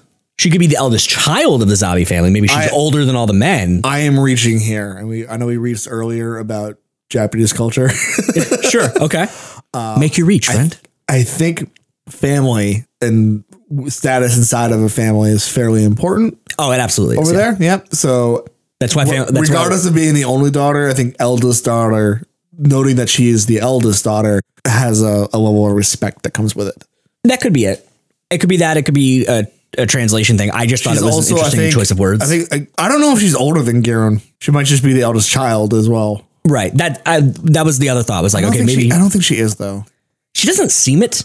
I think it's Giron and then Kycilia and then Dozel and then Dozel's brother who's dead and then Garma. I can't remember the other brother's name. Oh, there was another one? Yep. Okay. Yeah. She doesn't seem to be the oldest. She seems to be the most intelligent and maybe the most manipulative, although we haven't spent a ton of time with Giron yet. But anyway, I just thought that was interesting. And all the zombies are sociopathic on some level. Yeah, I can tell. It's a real great group. Reminds me of my own family. And anyway, she is departed from Granada to go visit Makube. Skeletor. Voss man. Yeah. Ding. It's very precious vase. After the intro, we're in a deserted desert town, and we see the Gundam laying down on the ground, and it's like covered in tarps. Is it covered though? Kind of. Badly. It's the worst covering. Yeah, it's not good. And then we see Amuro. The most visible part, the most recognizable part of the Gundam is its head. And that's the part that's not covered. Yeah, it's like sort of covered. It's like we have a tarp that covers like 70% of But it. the V-wing. Oh yeah, no, very visible. It's very clear. Like if you were flying by, you'd be like, "That's the fucking Gundam down there." Very poorly hidden. Also, a couple questions. Did Amuro pack all these tarps with him? Were they in the Gundam? I just assume they come with Gundam, sort of like the poncho. You know, there's all kinds of cool compartments and stuff in there. How come the tarps aren't also brightly colored like the Gundam? I don't know. That's a great question. The giant target, like, hey, well, the Gundam's right here. I know. These are the questions we need answers to. Mm-hmm. We'll have to talk to Tamino. I want to know. He's gonna be like, it's a kid show. I want to know why the tarps aren't like Gundam colored, and what do Minovsky particles smell like? Right. I'm still assuming cinnamon until I have a clear answer. We're running with it. Amuro's hiding out in a building with his gun next to him, and he's eating like beans or something straight from a can that he's heated up. He's like camping out, roughing it. He's looking real paranoid. He's like got the gun, and every noise that he hears, he kind of looks over. And meanwhile, a Zeon ship, which I then put together is the Guazine, flies right over him. And he like goes to the door. He grabs his gun. He goes to the door, and they're so low that they like the force of the ship is rattling the buildings apart. Like these buildings are not fully intact. It's like some cracked adobe stuff. He is in ruins. Right. He is in a bombed out desert town that is long since been bombed out. Yeah. So it's covered in sand and dust, and it is falling apart as the ship flies over. Yep. Yeah. Not a great place to be. No, but that ship flies over and it's like shaking the buildings apart. And they're so close that he can look from where he is and see Kycilia and Mikube front and center in the ship. And he just completely lucks out that they're focused on the horizon ahead or whatever, and they totally miss. They don't see the very obvious, very Gundam poorly covered Gundam. Yeah, just laying around. Back on White Base, everyone's pretty bummed, especially Frau. Frau's in fucking tears. Yeah, she's not stoked. And Hayato asks the question, what will we do with Amuro if he comes back? And of course, Kai is so eager to chime in. And he's like, yeah, sometimes they kill deserters, which is what makes Frau even more furious. But then it seems like everyone except Mirai is actually considering like, oh yeah, we might have to shoot Amuro on sight. And Frau's like what the fuck? Even Sayla at some point is like, it felt weird to me that she would be all ready to be like, oh, well, we might have to shoot Amuro after her fucking actions an episode ago where she hijacked the Gundam and made contact with the enemy. You know what I mean? Like, you could blame, Kozun's death was her fault, which whatever, he's an enemy combatant. I mean, I know he was a prisoner, and they didn't kill him on purpose, but if it had been out in the field, like they wouldn't have hesitated to kill each other, But that whole incident on White Base, like that's all her fault. Yep. So I don't know. It felt like she was overcompensating. Like, oh no, yeah, that's totally a thing we do. We kill traitors. I'm here. Okay now, so it's fine. I'm fine. So we can kill traitors here. Ryu does come in at this point and is like, guys, you're not regular military, so I don't think he'd be punished like that. Yeah. But also, I wouldn't stop them if they wanted to. Yeah. Also, just because I noted it here, again, to continue on why Sayla is so full of shit. Her brother's Char! They don't know that. Everyone else doesn't know that. They don't know that, but she knows all of that. So again, anything that she says here, I'm just like, that's why I wrote here, I like blondes, but I'm not about Sayla anymore. I don't like her in this scene. I don't like her attitude. I don't like the shit she's pulled. I've always been a Fraubo guy, but I'm cemented in it now. So they decide, okay, we need to try and get Amuro back. We're going to send Fraubo out. Mm-hmm. And the kids try to follow her up, but she's like, no, you guys got to stay here. I'm going to go see if I can get Amuro back. There's this weird conversation between the kids where the translation was very different from the subs, but they're basically pondering like, do you think Amuro would like shoot at White Base now? Like, are we Amuro's enemy? Right. Which is a really sad thing for like little kids to have to consider. Yeah, right. They're like, oh, well, Amuro deserted, so he's on the other side now. Again, being a kid, everything very binary, very black and white. So if he left, do you think if he comes back, like he's going to attack us? Yeah. They seem a little frightened about it. The Japanese for it was totally different. And it seemed like they were just having a completely different conversation where one of the kids was like calling Amuro a VSOP and then realizes like, it stands for very important person. And then the end of the conversation is like, oh, maybe I screwed that up. It was just completely different. And like, I think this is the first time that I've seen in the show where the English and the Japanese have flip-flop, where the English translation, like the dialogue, the dub is actually the darker conversation, right? Every other time it's like they've softened it a little bit, right? From the Japanese, it's like, back with Amuro's mother. Maybe she died running away, and they're like, what if we just said maybe she ran away, right? Like they always soften it in the dub. Okay. This is the opposite. Unless there's something we're missing with VSOP. I think it's literally just the kid screwing up with a VIP. Yeah. That's all. That's what I gathered from it. I don't know. But so while Frau Bow is driving off, she's having like flashbacks to conversations that she had. And I guess it seems like Mirai and Ryu guaranteed that if she got Amuro back, he would be fine. So she ends up in this desert town where he is, and she notices an empty can of beans on the ground. And then, of course, sees Gundam's dumb head because great job, kid. Right? Like, is he just leaving a trail of cans behind him? He leaves a trail of cans. It leads right to the part of the Gundam that's not covered. Yeah. So she goes, oh, well, shit, he's clearly here. In the fable, Hanzo and Gundam.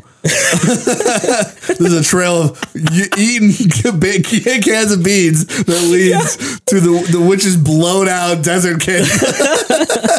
Where she's eating more beans. She's eating more beans. The camp also happens to be made out of cans of beans. Oh, man. That's my favorite fairy tale. Amuro hears her approaching. He pulls out his gun, and Frau steps through, and she almost gets shot. The safety is gone. The gun is ready to go. You hear the click. Yeah. Luckily, he doesn't pull the trigger fast enough. Frau in this scene reminds me why she sucks a lot. Really? Yeah, because she says way too much, which only serves to piss off Amuro more. I think her heart's in the right place. Oh, it's absolutely in the right place, but it's like, just damn it, shut up. You're saying too much. Right. Amuro basically makes some comment like, oh, here's the Gundam. This is what everyone's worried about, right? The mobile suit. And she's like, no, like, we want you to come back. They'll all forgive you if you go back. And then forgive me for what? Yeah. Okay. If that's what you're saying is Frau overstepping what she should be saying, that is Amuro being a little shit. No, that is Amuro being a little shit. How could he possibly think for a second that what he did was okay? No, it's when Frau follows it up with like, oh yeah, well, some of the people think you should be shot. She does do that. You're right. No, you're totally right. No, you're not helping. Yeah. You're not helping. This is not how you get Amuro back to the base. Why would he go back? I don't trust any of these people. You're saying everything that you shouldn't say to get somebody to go back with. No, it's fine. They'll forgive you. I mean, some people think you should be taken out back and shot, but it's fine. Just come back, please. I mean, where are you going? I mean, to be fair, it was pretty much everybody. Hey, come back. Yeah, no, you're right. I totally forgot about that part, but he's such a little shit. Like, I don't understand how he could possibly think. Even, I get that he's a kid. He's a whiny teenager. But man, how could you... He's at least at some points demonstrated some amount of like understanding his responsibility and his place in all of this, whether he wanted it or not. But how could you not think for a second like, oh, I fucking stole the secret military weapon, abandoned everybody. I'm the only one who pilots this thing. He knows gun cannon and gun tank are useless. Yeah. Regardless if he wanted to admit it an episode ago or not, he saw it firsthand. Like he almost ate shit because of it. And now he's taken their defense. He's left Frau Bow and Hayato, people that were like his friends before all of this, on this ship. I just don't get how he doesn't think like that forgiveness should be involved. You know, if he were to return, I didn't do anything wrong. He doesn't think he's done anything wrong. He's such a shit. Or if he does think he's done something wrong, he feels like their wrongs very clearly outweigh his own wrongs. Yeah. So he's like, what the hell what do I have to forgive me for? What the fuck? I just continue to hate him through this. But anyway, we get through it. He tells Frau to get lost, and then he gets inside Gundam and takes off. And Frau sort of like yelling and chewing him out. But he's all like, oh, nobody knows how I feel about things. Again, just selfish emo bullshit. I even wrote here, I hate him so much. Back on White Piece. Who the fuck gave Kai a gun? Yeah. Why does Kai have a gun? He's got a fucking revolver. Why? They're suddenly, I think, cleaning and dismantling and reassembling a bunch of old revolvers. Yeah, I guess. I say old because up until this point, everyone who's held a gun held what looked like a fairly futuristic gun. I mean, they're like laser pistols. Either that or the giant weird blunderbuss that this one had. Yeah. Blunderbuss pistol. But no, Kai has a revolver and he's like screwing it back together. And then he's like playing with the barrel of it, which is empty, or not the barrel, what's the part that holds the ammo in a revolver? Man, I know guns. Yeah, right. Me too. Now I'm blanking. He's looking through the chambers. There you go. Right? Sure. The spinny bit in the middle that holds the cartridges. Oh, man. There's the barrel and the handle. Can you tell we're liberals? guns. I'm probably going to cut all of that, but it was kind of funny. He's like reassembling this gun. He's screwing it back together. And then he's like playing with the chamber and like looking through it. And it almost looks like he's targeting Ryu and Hayato. Like, I could kill these motherfuckers right now. Very, very much showing his lack of respect for the weapon and literally anyone around him. Yes. And then, of course, comic relief where he decides, I'm a cowboy Tex, and he's spinning it around and then it just falls apart. Yeah. Like, whoops, didn't put that together right. Oh my God. Never give this man weapons, especially in close quarters like that.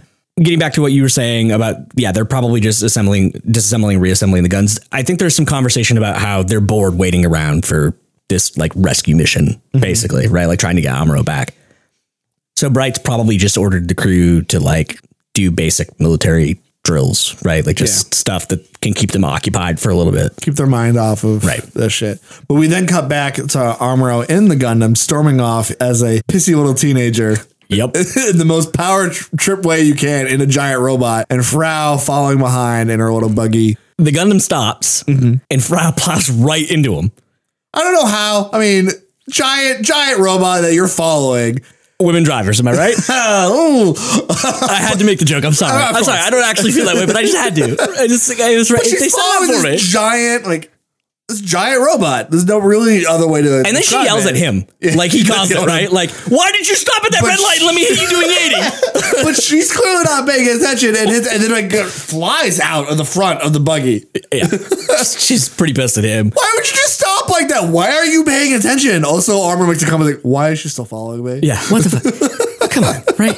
So the reason he stopped is because he noticed a base right over the cliff in front of him that Frau obviously can't see down on the ground where she is, and he kind of like gets the Gundam a little bit closer to take a look, and then they cut to the inside of the cockpit, and I guess those cameras can zoom because he's got the screen in front of him, and I just wrote computer enhance because it like does that thing where it's like bloop, and then suddenly everything's closer to him a couple times, and he can see M'Quve and Kycilia at the space. We cut to the Gundam, who you see the head of the Gundam kind of peek over the ledge. We cut back inside the cockpit, and then we cut to Kycilia and M'Quve, and then we cut back to the Gundam, and the Gundam suddenly has this weird microphone thing out of the side of its head, so it can not only can he see this, but this weird. Like, also the Gundam has a microphone in its head. And he can hear this ridiculous distance. Okay, I'm glad you brought that up because I wrote this here. I must have missed that.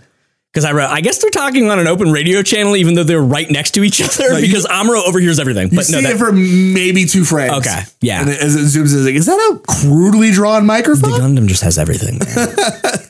M'Quve is talking to Kycilia about solium in the mine, which I assume is a rare element used in the construction of the mobile suits. Yeah, M'Quve is remarking that we're getting a lot more than we thought out of these deposits, about a whole gram of solium. So I guess solium is rare. Kycilia cuts them off. Yeah, she's less concerned about M'Quve's discovery of the amount of solium that they're getting out of this, and more concerned that they just keep whatever they have out of the hands of the Federation. Frau's making all kinds of noise outside, and Amuro's like, hey, can you calm the fuck down? There's a base out here. And so she goes to run over to the cliff, and there's this great moment where he just puts the hand of the gun down like, no! And then she just pries 2 of its fingers up. Like, how strong is she? Right? Like, she's like She-Hulk. Well, they're bickering back and forth. Like a married couple. Very cute. Of course. And he says, no, they'll see you. And Frau's like, I'm not a klutz. Fuck off. They're not going to see me. I'm not a klutz. I just crashed into you. I'm not a klutz. And Amuro sends, they have an interaction, and Amuro basically decides, like, no, you go back to White Base and warn them. I'm going to stay here. Mm-hmm. Back in White Base, apparently this has been like a 3-hour tour. That was like Gilligan's Island thing. I was just waiting for you to say something. And the crew's getting restless now. And I wrote some no names here. And then I wrote Blonde Guy, Not Kai. We decided his name earlier. I think was Job. I think this is Job. This is Job and Not Kai. Right. And they basically, this actually might have been Omer. I don't really remember, but they're pondering if Amuro like delivered the Zeons the Gundam. Mm-hmm. You know, they're basically it's just showing like the restlessness of the crew and how they are kind of scared that, you know, treachery is afoot. We've seen a few scenes like this with the main crew discussing what Amuro's, and now it's all of the ship. The kids, now these no-name guys discussing the same thing. So they ask to each other, do you think Amuro just handed, I mean, like they'd probably treat him like a hero if he brought the Zeons a Gundam. No, he didn't, but he's about to. he just decides once again in his infinite fucking wisdom, like, oh, I got this. There's no mobile suits around here at all. Just a, couple of dumps, couple of guns. I'll be fine. Surprise! Launches a surprise attack.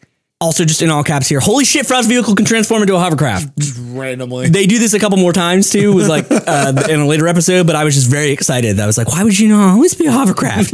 Why are you going to be a stupid four-wheeling buggy when you can be a hovercraft?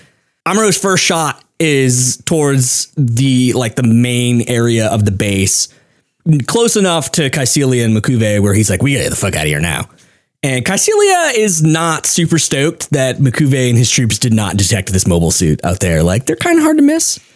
Little does she know that she missed it too, because they just went right over it. Because, tarps.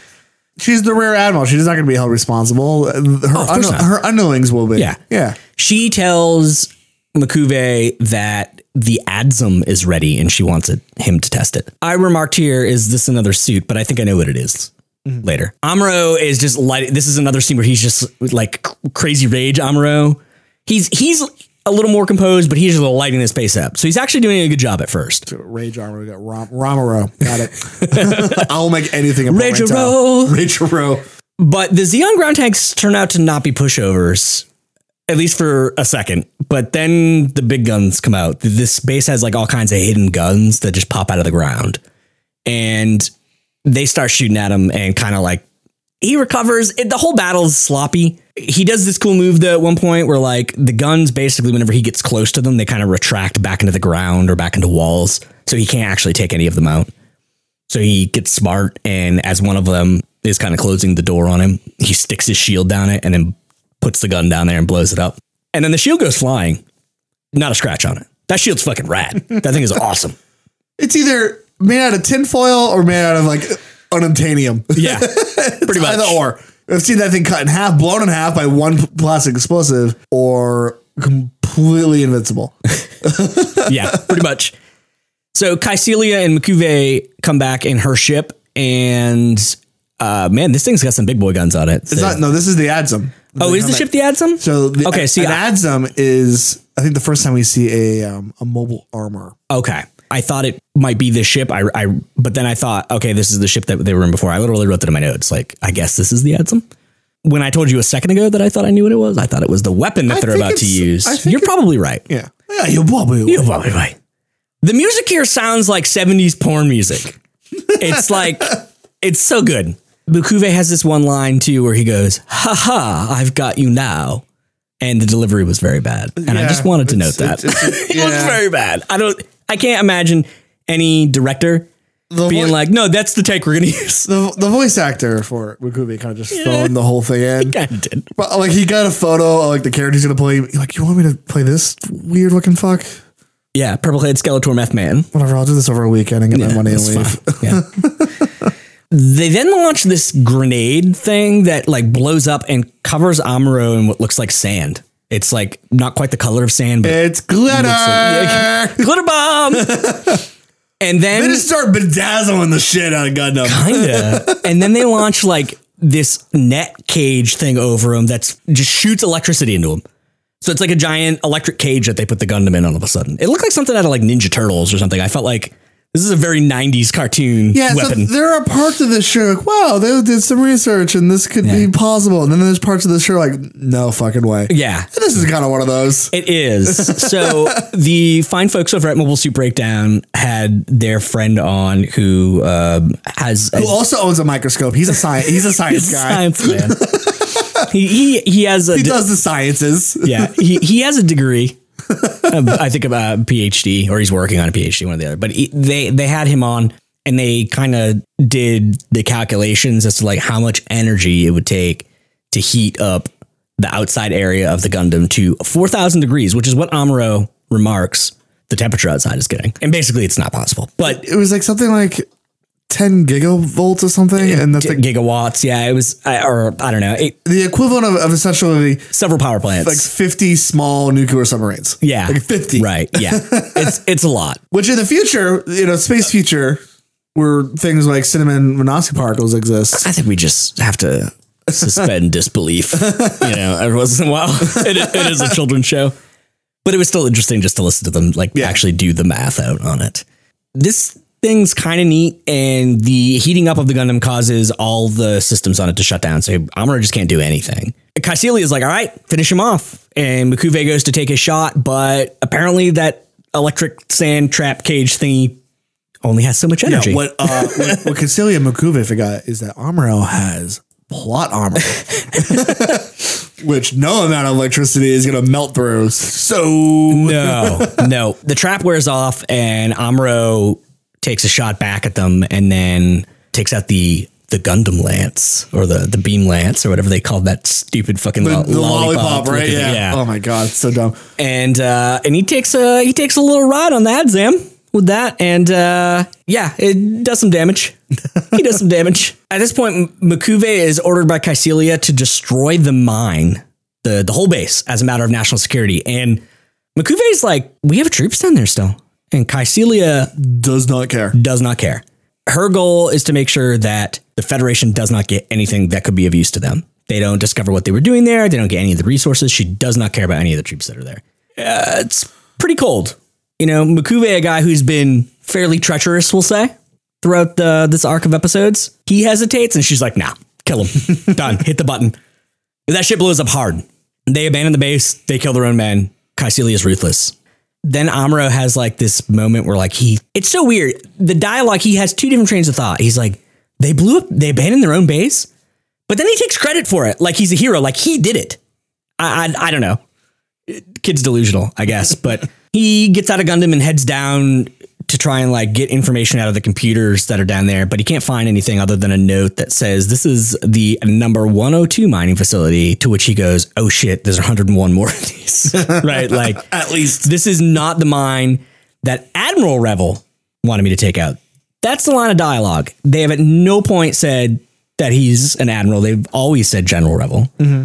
And admiral's a naval rank and general is an army rank. So I don't know. And most, at least in my experience, in most sci-fi, space fleets are considered like space navy. Right. So he would be an admiral. He would be an admiral if he's doing or commanding Federation ground troops. Maybe he currently is. And he currently is commanding Federation ground troops, but he's also commanded the space fleets. Yeah. So Supreme Leader Revel. I don't know. I just thought it was interesting and worth pointing out that his rank has changed in this one line of dialogue, and we'll see if it sticks.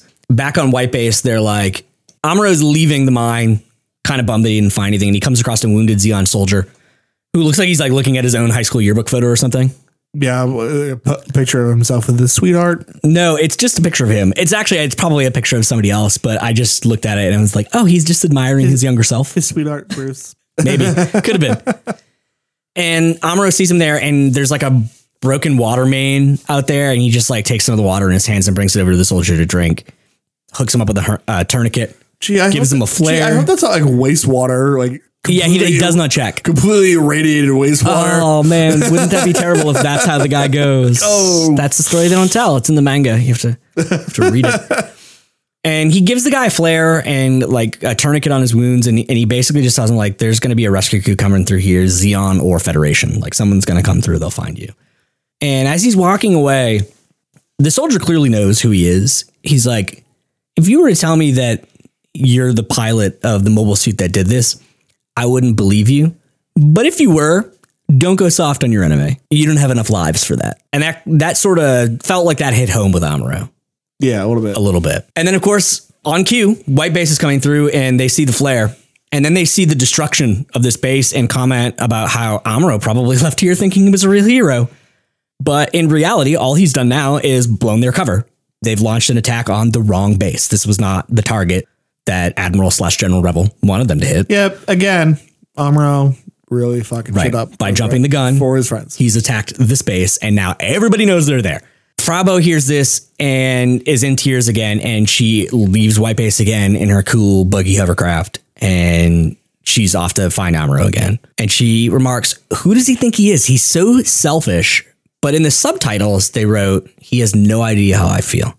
So in the subs, a little bit more of a romantic lean to it, right? Where she's clearly upset that like, well, what the fuck are you doing abandoning me over and over again? And then that's the end of that episode.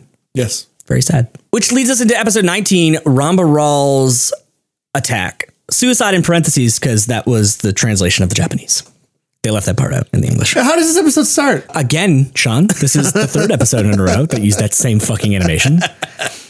And the thing that I noted this time was this version looks shittier somehow. Like, so we're for reference, we're watching the 2011, I think, Blu-ray rip or Blu-ray version of the show, which is like a remaster of the cartoon. This one in particular, for some reason, just looked crappy to me in a way that I was like, maybe they didn't remaster it this time. I don't know, or maybe I was just growing more and more furious. The more times they showed this, I was just what the. I literally, like I said earlier, was like, I think I'm on the wrong episode because there's no way they did this 3 times. And they did. Those days of hanging out with bros, just talking in midair. Will Amuro ever see a day like that again? That's what the narrator ponders, basically-ish. Amuro's still in the desert. And he comes across a campsite with an old man and he's like, hey, water. And the old man's like, town, that way. And he ends up at a restaurant. I noted here, why is Bright always yelling? I don't remember what the dialogue exchange was, but they're back on White Base and Ryu is welding something and he like rips open his shirt. He's like, so hot. It just reminded me of like hunky male, like fireman calendar. I must have looked down on my phone for this. I don't remember this bit. Yeah, he's like welding. He's like fixing something, like, I don't know, one of the suits or whatever. And he just like, because they're in the desert, it's hot. And he like rips open his shirt and you can see the tank top underneath and he wipes sweat. Oh, it's so hot. I just was like, ooh, wow. Hi, Ryu. How you doing? What's going on? Ooh, I got the vapors. I don't know what they were talking about, and I noted that here. It's something about considering Amuro separate from the Gundam. So, like, is this Ryu telling Bright this? I think it was Bright telling Ryu this. They were like, he was asking him, "Are you considering Amuro separate from the Gundam?" Bright's asking Ryu this. No, the other way around. Okay, Ryu was asking Bright. That makes more sense. Yeah, there's a few times where Ryu's like, again, talking with Bright, like, you need to treat Amuro differently. You don't talk to him as a person. You've talked to him as a tool or an instrument to use, or as if he was the Gundam itself. That makes more sense because I was just listening to this. It was getting kind of late and I was a little tired. And I was just like, I don't know what they're talking about, but fine. So then we're back at the restaurant that Amuro has wandered into and he's just like shoveling bread into his mouth. He's got a nice meal. And 13 Zeon troops show up. Oh shit, oh shit, oh shit, oh shit, oh shit. Yeah, that's what I wrote. And I know that there were 13 because Ramba Ral comes out and is like, 13 of whatever you can get us. Right? Like whatever you have. Yeah. We know where we are. And also we'll start off with some of that good old water or something like that. All of your note here. Just play it cool. Oh shit, pretty blah, blah, blah. Yeah. Oh god, don't see my boner. Just be cool. Amuro, shit. Ramba Ral? Yeah. That's how the sequence plays out. Amuro hears the Zeon, like the trucks that they're using, pull up. He looks to the door. He sees Hammond come in. Swing! Yeah. And Amuro is experiencing the scent of a woman. Right? and he just sort of like looks at her and then the camera's back on him and he's like, uh-oh. And then back at her and then back on him. And I was just like, oh man, he must be feeling things right now. Speaking of the vapors. Yeah. But then he sees right behind her, the person yelling, going, hey, we need some food over here, is Ramba Ral. Okay. Ramba Ral makes a really funny comment here, or it was funny to me. And it's funny the way I wrote it, I think. When I wrote, Hammond, you must be impressed with how fucking big deserts are. They're just talking about how vast and endless the desert is. And Hammond's like, oh, yes, it's much better than gazing at the boring stars or whatever. I'm like, no, it's not. Deserts are fucking terrible. Stars are awesome. You're stupid. Ramba Ral remarks that he's feeding the troops well before their big mission. They're going on a big mission and he wants to make sure that everyone's well fed first. And the bartender nervously explains that this town, Sodon, which is, I don't know if that's a real place and that's why they named it, but the name is mentioned 2 times in this episode for seemingly no reason. Sodon is neutral, so no fighting, please, in the town. Yeah. And Ramba Ral's like, don't worry about it. We'll take any fights outside the town. And that's when Hammond, they order 13 of whatever you can make us. And Hammond's like, make it 14. 1 extra? Yes, for the boy. And Ramba Ral says, he's a little bit young for you, don't you think? To which Hammond, in the creepiest voice that I've ever heard a pretty lady use. Yes, perhaps. Yes, perhaps. Sean, we need to have a discussion here. I'm sorry if this makes anyone uncomfortable, but is Ramba Ral a cuck? Let's discuss. Because that is how the scene continues to play out. I wonder. He does not seem at all affected that everyone in his troop is into Hammond, who is clearly his lover, at least if they're not more than that. I mean, he might. I don't think Ramba Ral's a cuck. I think he enjoys. We're having this actual conversation. This is so good. This is so good, guys. Note this. I think he enjoys watching Hammond flirt. Okay. A little bit about Sean. I enjoy watching my wife flirt. Okay. Okay. Maybe I just don't get this because I'm forever alone. Maybe. Or in this situation or in this future, Cialis was never invented. And Ramba Ral, the poor old warlord that he is, can't get it up and won't begrudge Hammond for getting it when she can. But come on. You have to rub it in my face that much. He's a little young. A war injury. Perhaps. Oh, it's so wet. Perhaps. Like she's like a succubus over there. Like, yes. But I have a funny feeling Ramba Ral just lets Hammond, because they're not married, right? She's kind of his mistress. Oh, I did not know that. Yeah, doesn't mind Hammond flirting and is fine. Fair, but I'm going to counter in a minute here. So Frau Bow comes across the town and she sees the Xeon trucks outside. Then back in the bar, Amuro tells Hammond that he can't accept. He appreciates the gesture, but he's not a charity case. To which Ramba Ral goes, well, the kid's got you there. And she says, I was simply taking a liking to you. Again, creepy.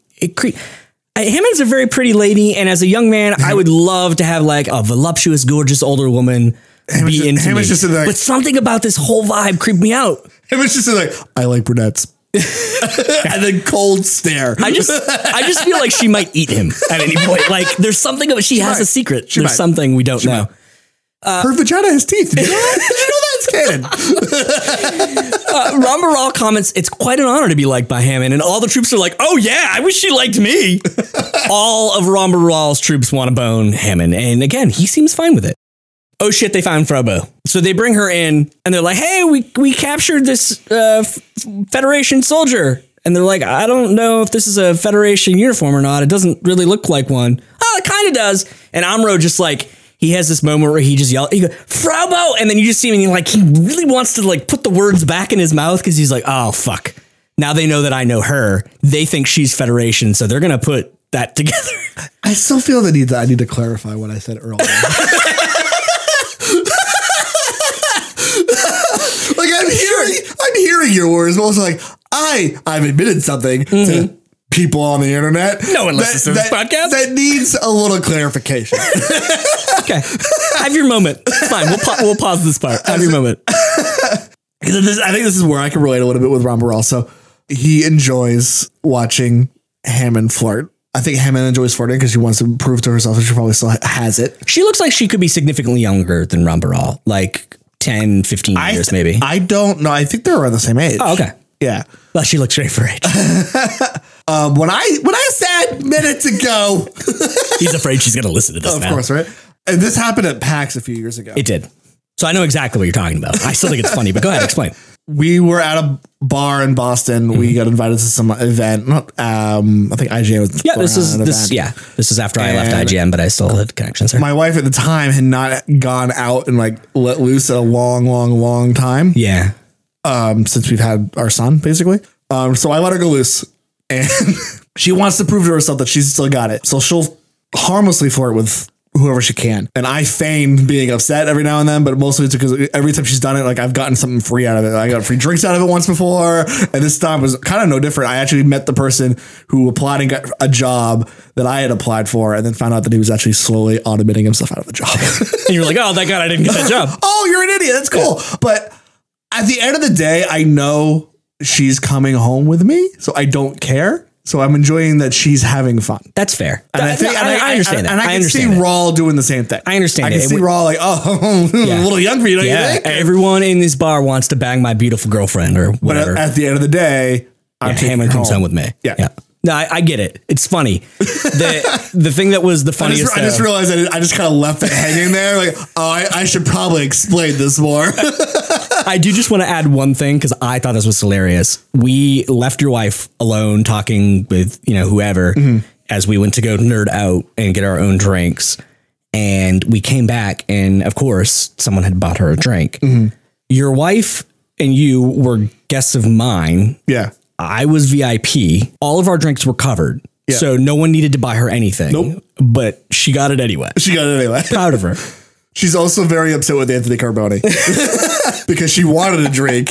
That's right. And Anthony Carboni was too busy talking to somebody, whether it was fans or whatever, and he was in her way. And she I don't think she spoke up and said, hey, can you fucking move? No, she didn't. She didn't because I'm pretty sure Anthony would have moved. But to this day, we'll hear, because we know who Anthony Carboni is. She knows who Anthony Carboni is. I think she knows him from like the Nature Hates You old YouTube videos. Oh, yeah. Yeah. And he works for Star Wars now. He's on Star Wars now. He did stuff for Discovery for a while. Great dude. I guess it. Yeah. You got between me and my booze. She got taken care of. She's fine. All right. So they found Frabo, and Amuro does that thing where, like I said, he yells out her name and then he's like, oh shit, I shouldn't have done that. Hammond smiles because she's like, oh, this young man knows this young lady. Licks lips. I think she's hoping for a three-way. I don't know. They, like I said, I'll remark that her Federation or her uniform looks like a Federation uniform. And Hammond says, I believe it's this young man's girlfriend. She can sort of, again, as if to add to the challenge. Right. Like, oh, it's on. I thought this was, okay, we'll just rank up the difficulty a little bit here. All right, sure. I was just waiting Let's play this on hard mode. I was just waiting for. I know someone else is on hard mode.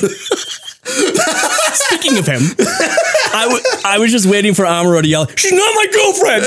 He didn't do it though. She's just my special lady friend, man. It's not what you think. Hey man, there's a beverage here. That's not what you think. Ron Baral sees that Hammond's putting this together and he clearly sees that they're kids. And so he just orders that they let her go. And he steps real close to Amuro and he's like, you get the eyes of a soldier. And he gets so close to him that he can see Amuro's hand move under like the cloak that he's wearing and slide down towards his waistband, not to grab his penis though. He has a gun tucked into his belt and Ron Baral's impressed. He's impressed by this. Like, that's fucking ballsy, kid. You're going to shoot me in front of all my troops here, right? And they let him go. But he basically tells him, like, if I ever see you on the battlefield, you're not going to get this courtesy. Baral's got some honor with him. He's a good man. Yeah. And he's going to continue to display that too. He then sends out Zygen, again, just more named characters that don't matter, out to tail them back to White Base. So he was one step ahead, right? He's like, all right, I'm going to let these kids go, and they think they're getting away. But also, they're just kids. I'm going to send someone to fucking follow them. Yeah. And of course, they're leaving in the buggy vehicle, and they're fighting like husband and wife. And Frabo goes, so you didn't want to hold hands with me back there because that lady was watching us, right? And he goes, no. She goes, liar. Right? Like, they're just like this nothing fight about like, first off, you had no opportunity to hold hands. Amuro had his hand on a gun. You were being held hostage by these other, like, we were constantly 15 feet apart. When were we going to hold hands? What the fuck, Frau? Oh, I see. No, when the pretty blonde ladies are around, you want to hold hands with me. I don't know how it played out in your head, but in my head, I knew he shot a dude, okay? I thought we were going to die. I just thought that was super funny. So they go their separate ways. Amuro's like, all right, drop me off here. And he gets out of the vehicle and then he sends her on her way. But Zygen tails her in a sweet motorcycle. Thanks, Ken. And he follows her back to White Base and then he radios back to Raw. He's like, I found it. Frau gets on the ship and she's reporting to Bright and the crew about the goof that she saw in town. So she put two and two together. Those trucks that were outside, like big 18-wheelers, had the mobile suit in pieces on it. So they had snuck the mobile suit into this neutral territory. Right. Kai then asks, like, oh, did you see Amuro in his snide, snivelly, fucking Kaid way? And makes some comment about how, like, he probably sold them out to the Zeons. And Bright's like, dude, scolds him, but it was like, kind of like the, not now. Yeah. Not right now, okay? I can't handle any more of your shit. Right.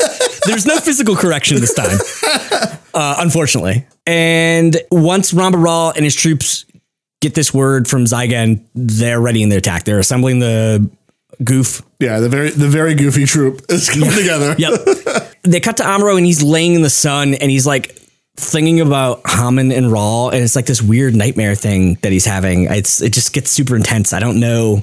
At first I thought like, oh, he's like, I think it's just more PTSD. Yeah, it could have been. Not to belittle PTSD, but it's more like dumb PTSD shit. Yeah. But then he sees the mobile suits around and he's like, oh shit, they're going after Frau. Like they followed her. And so I think this is when he kind of realizes like, oh, I'm going to have to man up, put my tail between my legs and take the Gundam back to defend my friends. So this battle starts out of nowhere. They must have been really close to each other. Ramba Ral is already lighting up Kai. He's using the heat rod and Kai's doing his normal shitting in his own pants routine and Guntank can't hit anything. It's almost like they're just reusing the plot and animation of previous episodes again. While Guntank is distracted trying to shoot the goof, Zaku damages it and takes out like one of the treads. So now they're just sitting ducks. And one of the troops is like, we immobilize the tank. I'm going to take it out. And Ramba Ral's like, leave it. That's not what we're here for. Our job is to get on white base. Don't waste the ammo. In an effort to become even more useless, Hayato is like, I'm going to send Ryu out. This is so stupid. Right? All this is stupid. The top of Guntank just comes out. So he's just a stationary turret. He's like, oh, I got some ammo. I'll be fine. And based on the frames of animation and like how the battlefield's been set up, I'm pretty sure he's facing the wrong way. He might be. Hopefully the thing rotates at least. I don't know. think it does. It's literally just the top of the core. It's not on anything. How is it going to rotate? I don't know. But I guess they when they made this modular design, they were like, everything's modular because toys. So Ryu at least is able to take off in a core fighter. Hayato's an idiot. And of course, because Gundam is the solution to everything, Amuro's here to save the day. And he's off like fighting the Gallop. So the Gallop is separate. It's got Hammond and Clem on it. He's fighting and he, I think, sticks him with the Gundam Lance, but Ryu shows up. Sticks him with some sort of toy accessory. Yeah, I don't know. It's a little blurry. At some point, one of the Zakus gets behind White Base. I noted this is Stetch. Again, because the names are important. And they notice that he's there. And so Bright orders Mirai to turn the engines on full blast and they melt this poor bastard. Yeah. He gets caught. And then the engine exhaust. Yeah. Then they do this really weird, stupid thing where like Ramba Ral is on top of White Base, like just hammering on it. Like, I'm going to brute force this in. Mirai has this brilliant but bullshit. She's like, I can shake him. Hold on. Shake him. I'm going to roll the entire spaceship. Yep. So she just flips White Base upside down. They reuse part of that animation from a previous episode where they did the crash landing and everybody goes flying. That's right. They reused some of the frames from that. I noticed that. And they do successfully shake Ral off, but it's just stupid. I think it's Armor looks over and like, what are they doing? Yeah. Someone remarks. Someone makes a comment about that. What the fuck are they doing? And they don't know that Ramba Ral has been in a goof just literally just like banging his fist into the top of White Base. Like, let me in. He falls, then gets into a struggle with Kai and the gun cannon. And just when it seems... And again, the gun cannon, not as swole. No, because Kai's in it. Because Kai's in it It's in pants shitting mode. Yeah. Now with real pants shitting action. He's in a struggle with Kai, and it seems like Kai might actually eat it. Yeah. This point. But Amuro manages to shoot the beam rifle right through the heat rod, which was kind of cool. But then the heat rod just comes back later, so I don't know. I guess it's infinitely generating. Whatever. It's a kid show. Then they're like, all right, we're gonna get into like a lightsaber battle. So Amuro's got his beam saber out, and Ral pulls out like this, like, I don't know. It looked like a knife made of heat. It's a heat sword. It's a heat S-word. Yeah, pretty much. Heat scimitar. And they go at it a little bit, and this is when they each sever open the cockpit of each other. So they get this one move where they're like, we know where the pilots are on mobile suits, and we're going for it. And they don't hit each other, but the cockpits of the bellies of the Gundams get ripped open, and then they can see each other, and they know. They very much have that moment that reminds me of that dumb Spider-Man meme where they're just both pointing at each other. Yes. Like, oh shit, it's you. It's you, and it's super funny because it holds on that scene. Like they're in the middle of a fight, and then they stop, and it like pauses on this, and they have a whole conversation. Yep. Before they re-engage, and Ramba Ral tries to take one more swing. And Amuro's faster and manages to lob off the arm of the goof. I don't know how they have an entire conversation. I can only imagine the noise in the background, whether it's White Base blasting shit off or the sound of both of their own engines. Yeah, I would assume Gundams, even stationary, are probably very loud when they're on. But they're not like yelling at each other. They're just having a casual. I imagine like, what? What did you say? You're the guy. You were at the restaurant earlier. I saw you in the parking lot. At some point, I don't know. Wow, right, Robert? Your wife's hot. She wants the bone. Can I get her numbers? Now's not the time. I get it. Now's not the time. Not right now. But look, you know where to find me. I'm here in the Gundam. Jesus. During this exchange, I looked away for a second because I was noting about how long it was. And then Ramba Ral is Tarzan swinging out of the, he's got like a rope or like a wire or a cable of some sort. Mm-hmm. He's attached to the Gundam. He's like shot it out, I guess. And suddenly he's in full on Tarzan mode and he swings through the Gundam's legs and lets go and lands in the desert sand. And before Amuro can even react, the goof just self-destructs and kind of like pushes the Gundam back like, oh shit.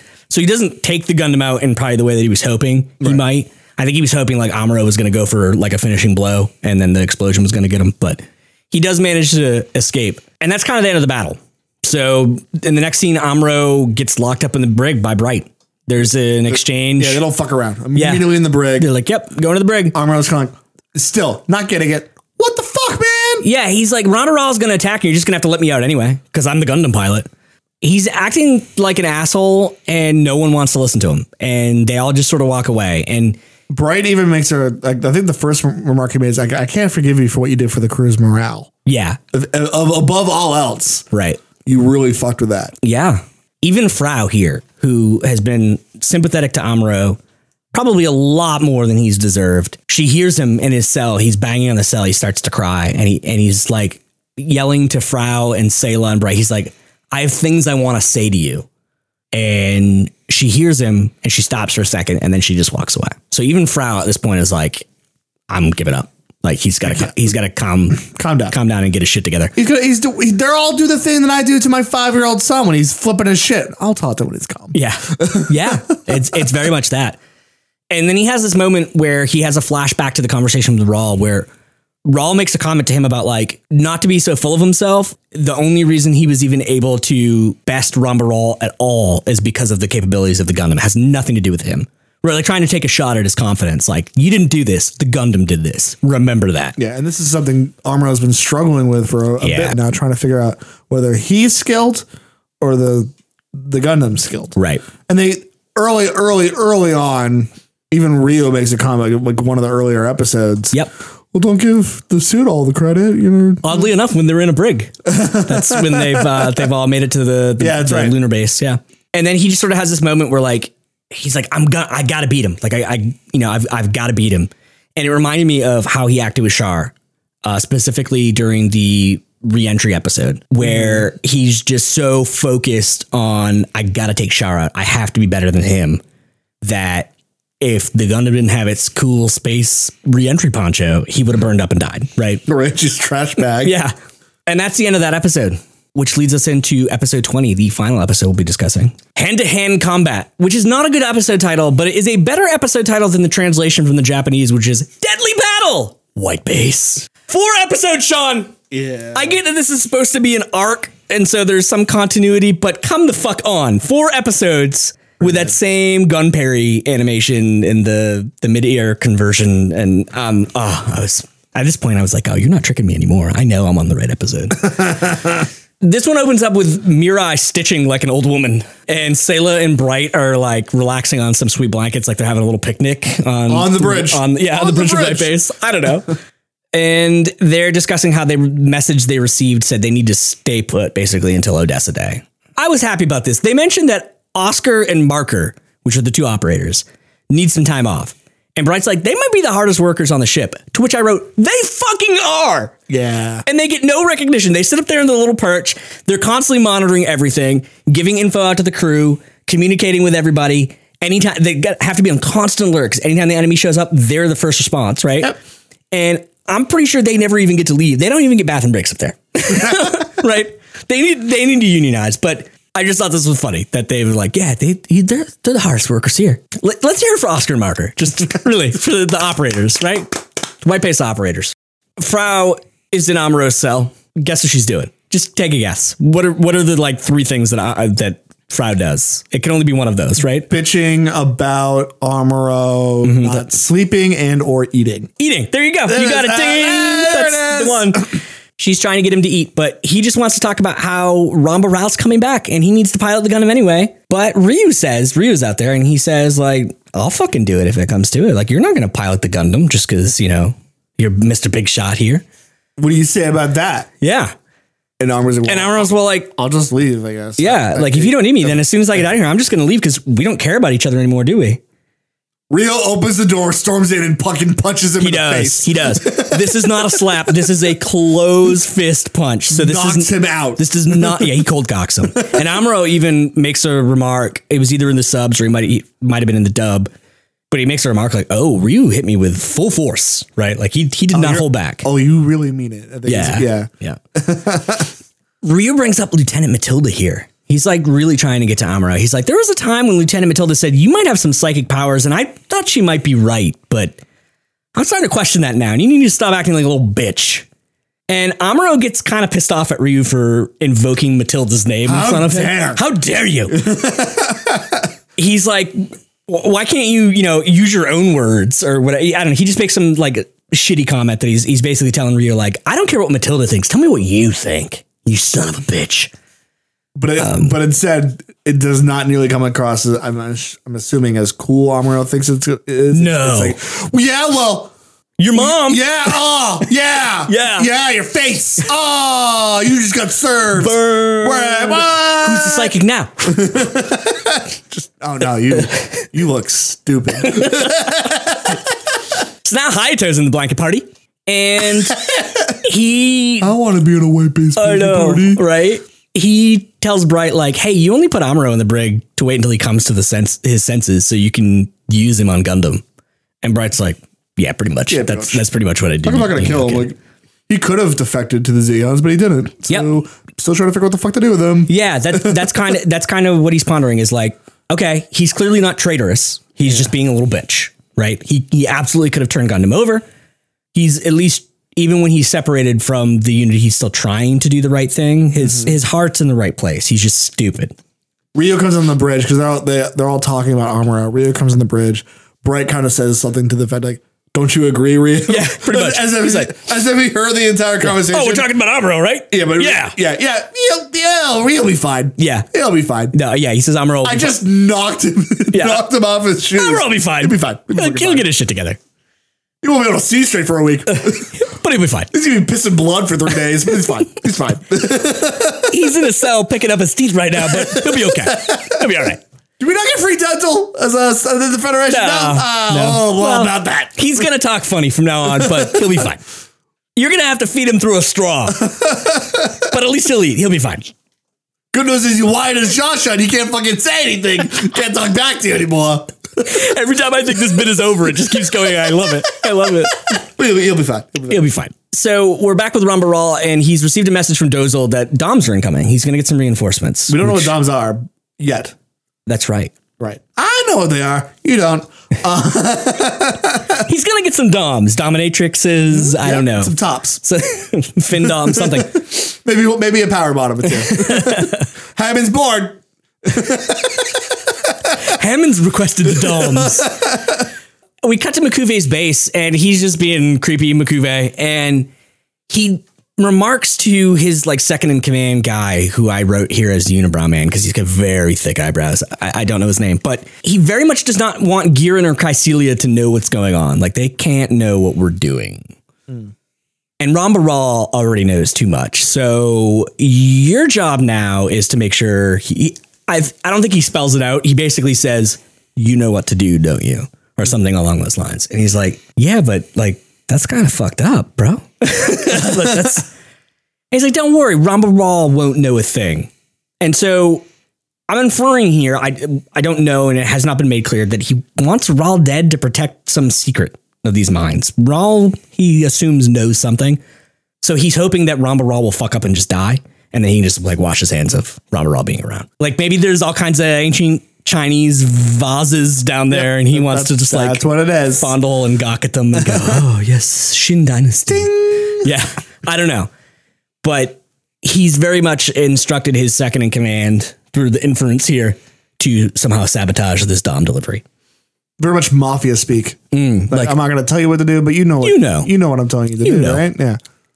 take him for a ride. Plausible You know what I deniability because I'm not telling you what to do, but But you know. if you come back and the thing isn't done that I need to be done, there's going to be some problems. Yeah. He'll be fine, but he won't be. But he'll be fine. Back on White Base. So Michael Cullen goes out and sabotages the Doms as M'Quve Trump is ordered. That's exactly. Just take care of it. You know, just take care of it. I'm not telling you what to do, but you know what to do. Mm-hmm. Back on White Base, Sayla's waking up Ryu to tell him that Hayato, Kai, Howard, and Maximilian have taken off. Yep. No idea who Howard or Maximilian is. And Ryu has this angry dad moment where he's like, what the fuck is going on with all these shitty kids? Like, what are you doing? So he's like, I'm going to drag these assholes back if I have to. And so he takes off in another one of those buggies. Yeah, Mirai runs out. Like, I want to go with you. And too late. Yeah. Takes off. Yep. There's this conversation here between Bright and Mirai that he's telling her that when Amuro left, he suddenly felt very uneasy about being commander. Now, this is funny because he's always seemed uneasy as commander to me, but the fact that he had to express this explicitly to Mirai for no real reason, he's like, what do you think that means? You tell people's fortunes, don't you, Mirai? Isn't that what the Yashima family does? Aren't you fortune tellers? He follows this up too. He's like, I also felt uneasy. Like, I need you to agree with me. Yeah, he says, I think there's something remarkable about you too. Yeah. I believe are his words. I'm like, okay, I guess. Is this a sex thing? I'm pretty sure you're already giving it to her. Yeah, I don't know. You're remarkable. But I felt uneasy when Amuro left. Is that weird? Read my palm. Tarot cards? Something. I don't know. It's just like... Yeah, what are the TVs at the bottom of my tea set? What did I say? The only thing that I gathered out of this is that Ryu brought up what Matilda said, which was, Amuro, there's like something special about you. I think you're psychic, which he brushed off, right? And Ryu says, like, I believed Lieutenant Matilda, and maybe he's not bluffing there. Maybe he did. Maybe he does. And so I'm kind of wondering if, like, that's the connection that everyone's making right now. Like, Amuro has some sort of power. He's clearly, he picks up things very quickly, right? Like, he pilots the Gundam in a way that nobody else can. So I guess Sayla is honestly kind of our proof that it's not the suit. Now that I think about it, right? She takes off in the suit and she struggles with it. It's like Amuro is like a new type of person. Right. There's something. There's something going on with him. And so I'm wondering if... He's a new type. Okay, fine. Just say it. Just banging over the head. He's a new type. Okay, fine. Yes. I'm aware of new types. He's a space Jedi. It's fine. Yeah, I'm aware that new types are a thing. They're part of this whole Universal Century thing, right? He's an Esper.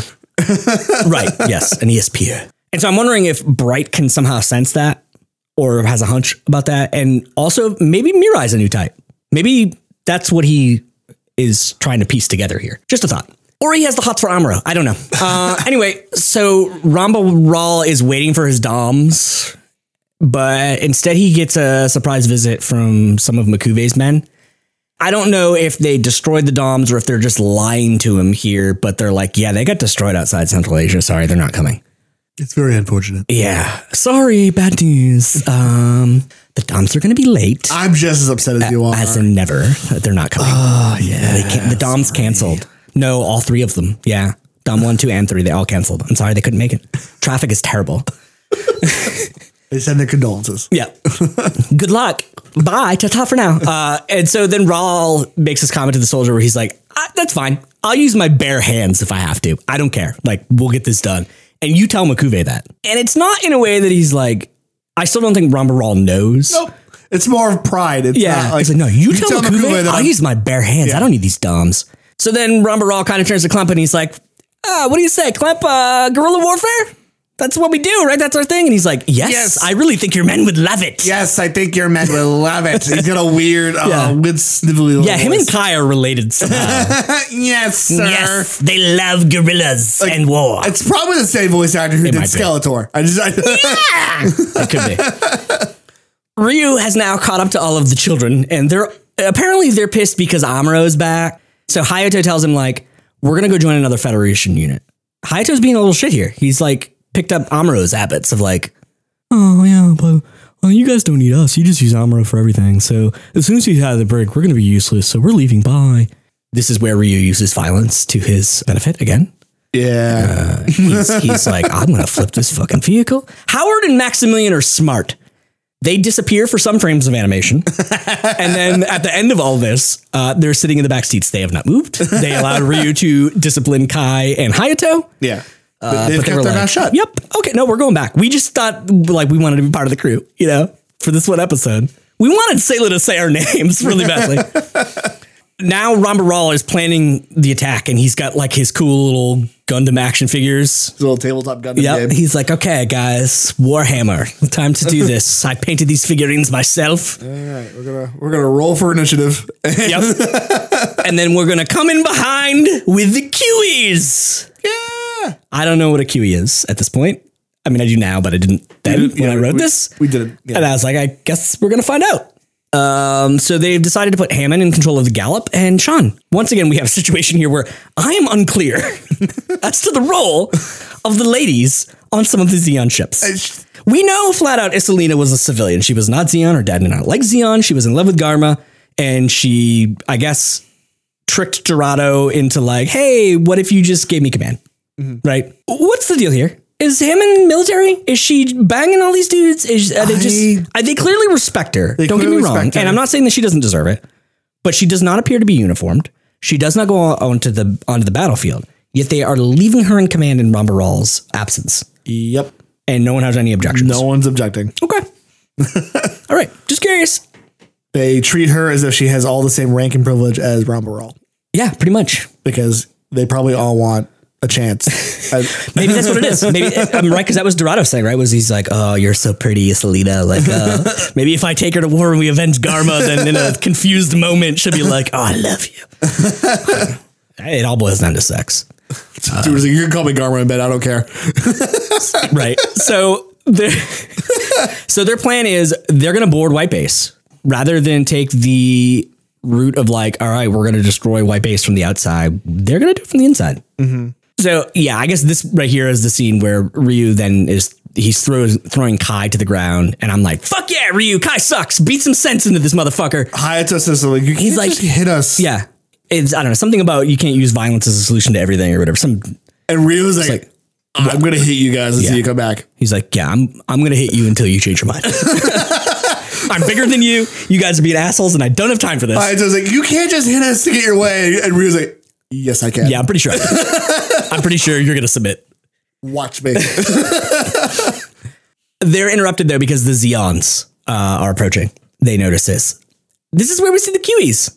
They're like tanks that have 3 treads on them, and they're triangle shaped. Yeah, Kai remarks that, I think those are tanks dedicated for ground troops. Yeah, and on the back of them, they carry like rows of troops that are just like hanging on. Yep. There's like 5 or 10 troops like across one of these things, just hanging on. I do not understand this design. These troops are all exposed. I understand that a triangle is a very stable shape. Ramba Ral is really into it. Like, the wind through my hair. This is what war should be. I love the Kiwis. Again, stubborn old warhorse. Yeah. So all the kids head back. I remarked, I think at one point here, that Howard and Maximilian, I was like, where are they? I don't even see them anymore. Yeah, I'm pretty sure they just didn't draw them in the back. Into hammer space and then out of hammer space. Yeah, they just didn't draw them for some of the frame, like some of the camera angles. They just, because they were sitting in the back the whole time, but they just like didn't draw them. So it was like, I don't see, oh, they're there. Okay, they're back. There were 4 of them, right? Okay, they're there. Yeah. Then back on White Base, Amuro's eating and Frau's not there begging him to do it. It's like he knows Ral is coming, and he's like, I got to get my energy up. The way the scenes are cut, because we cut to Ramba on approach. I think that's why actually he says the line about wind in his hair. Cut back to Amuro, who's eating. Fucking shit's about to happen. Yep. Again, this plays into the psychic aspect of it, right? Because as this is happening, the alarms start sounding on White Base. You almost thought like a montage was going to happen, and you're going to hear like, I need a hero. Playing as he eating, right? Yeah, I can see that. Meanwhile, Hammond is, I guess, just sort of having some exposition out loud about how, like, Amuro must be the Gundam's pilot, and he's such a nice boy, but let's see how he fights. Yeah, she puts 2 and 2 together. Yeah. Outside of... She's just in the Gallop, and she's just, like, thinking out loud, like, oh, that must be who was piloting the Gundam. Mm-hmm. It's a weird... In my fantasy, that's who's piloting the Gundam. Yeah, let's see how he fights. Like, she wants to see Ral and Amuro fight for her pleasure, and then she'll take whoever wins. I don't know. And devour them whole like a praying mantis. Then back in the cell, Amuro's just shadowboxing now. No reason. He's just like, I guess that's how he warms up. Yeah, part of the montage. Yep. Yeah, no, you're right. Oh, man. Well, all right, now we make this cut. We have to make this cut. The crew's all getting to their stations. The alarm's going off. And they start firing on the Gallop. But just as they take off, there's a Zaku on them. And so Sayla's going out in the Gundam again. They have to send Sayla out because they're like, nope, Ryu's not here because he went to go get the kids.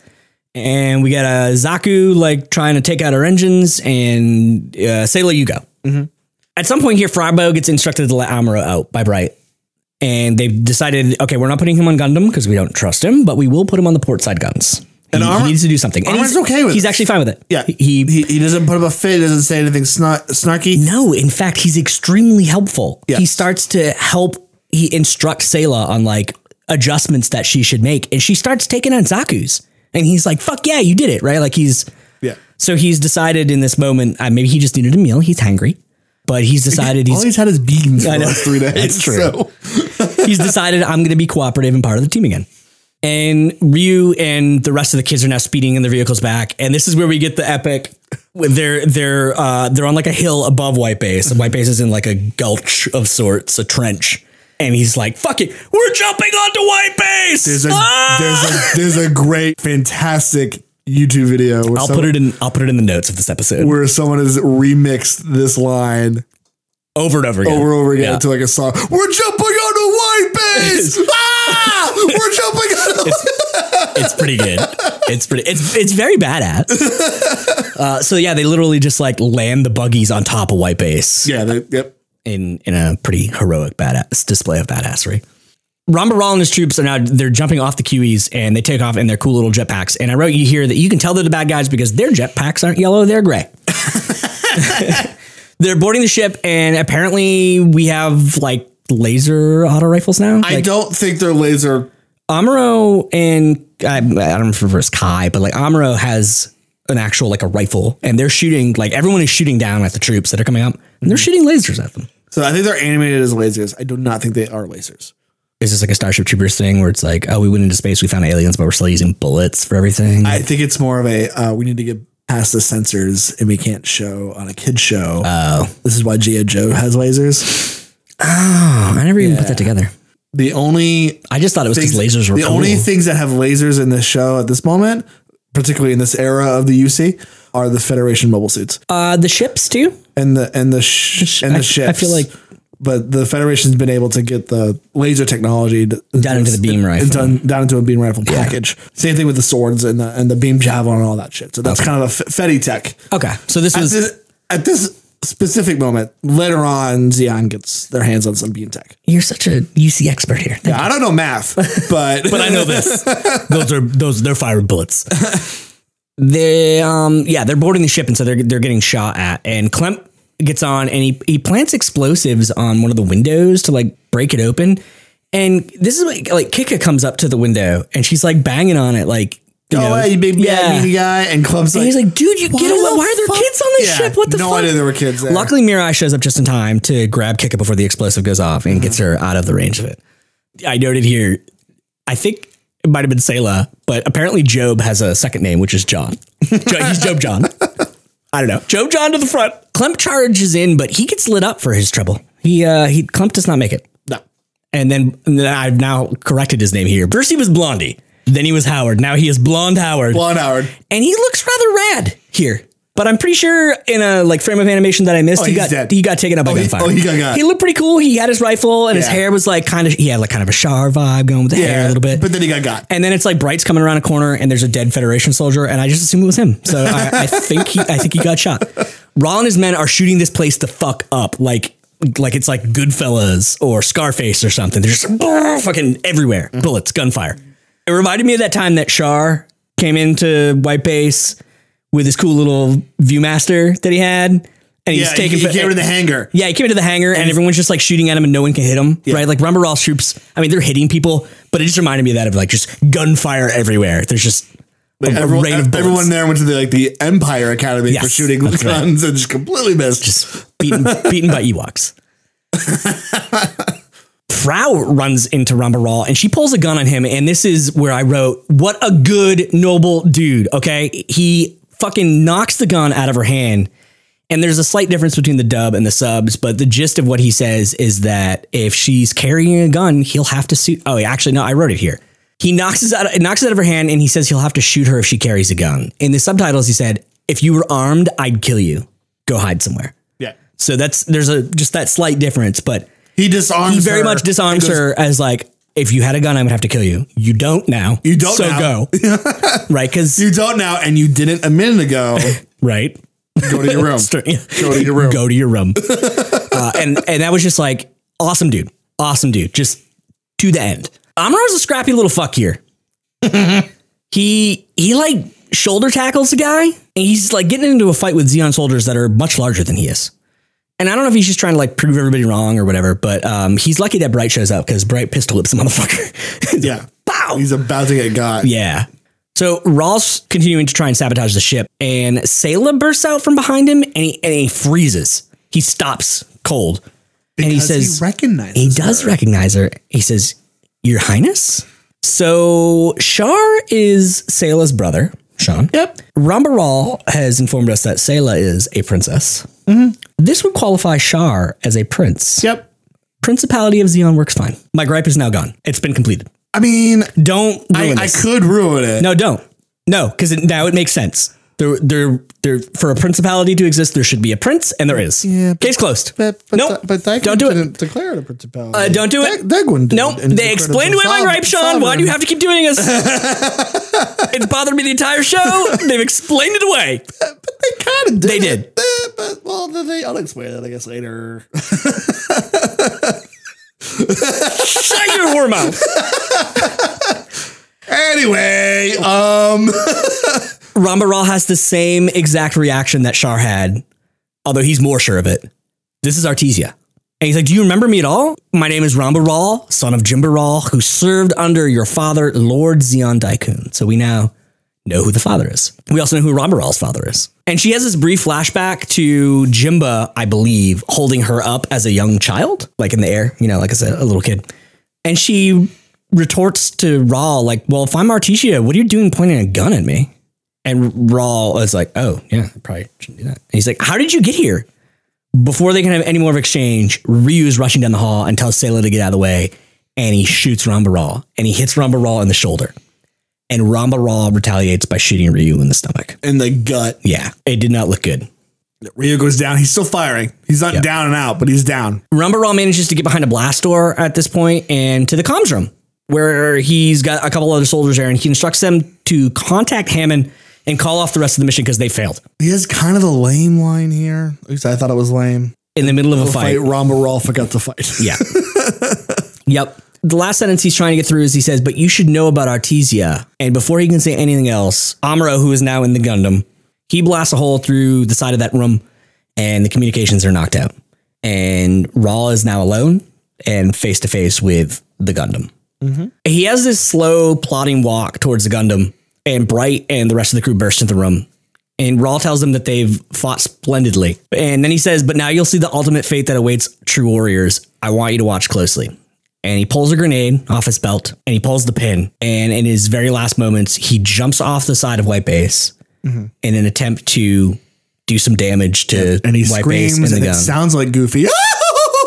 No, You ruined it. I was having this dramatic buildup. Son of a bitch. jumps off the side.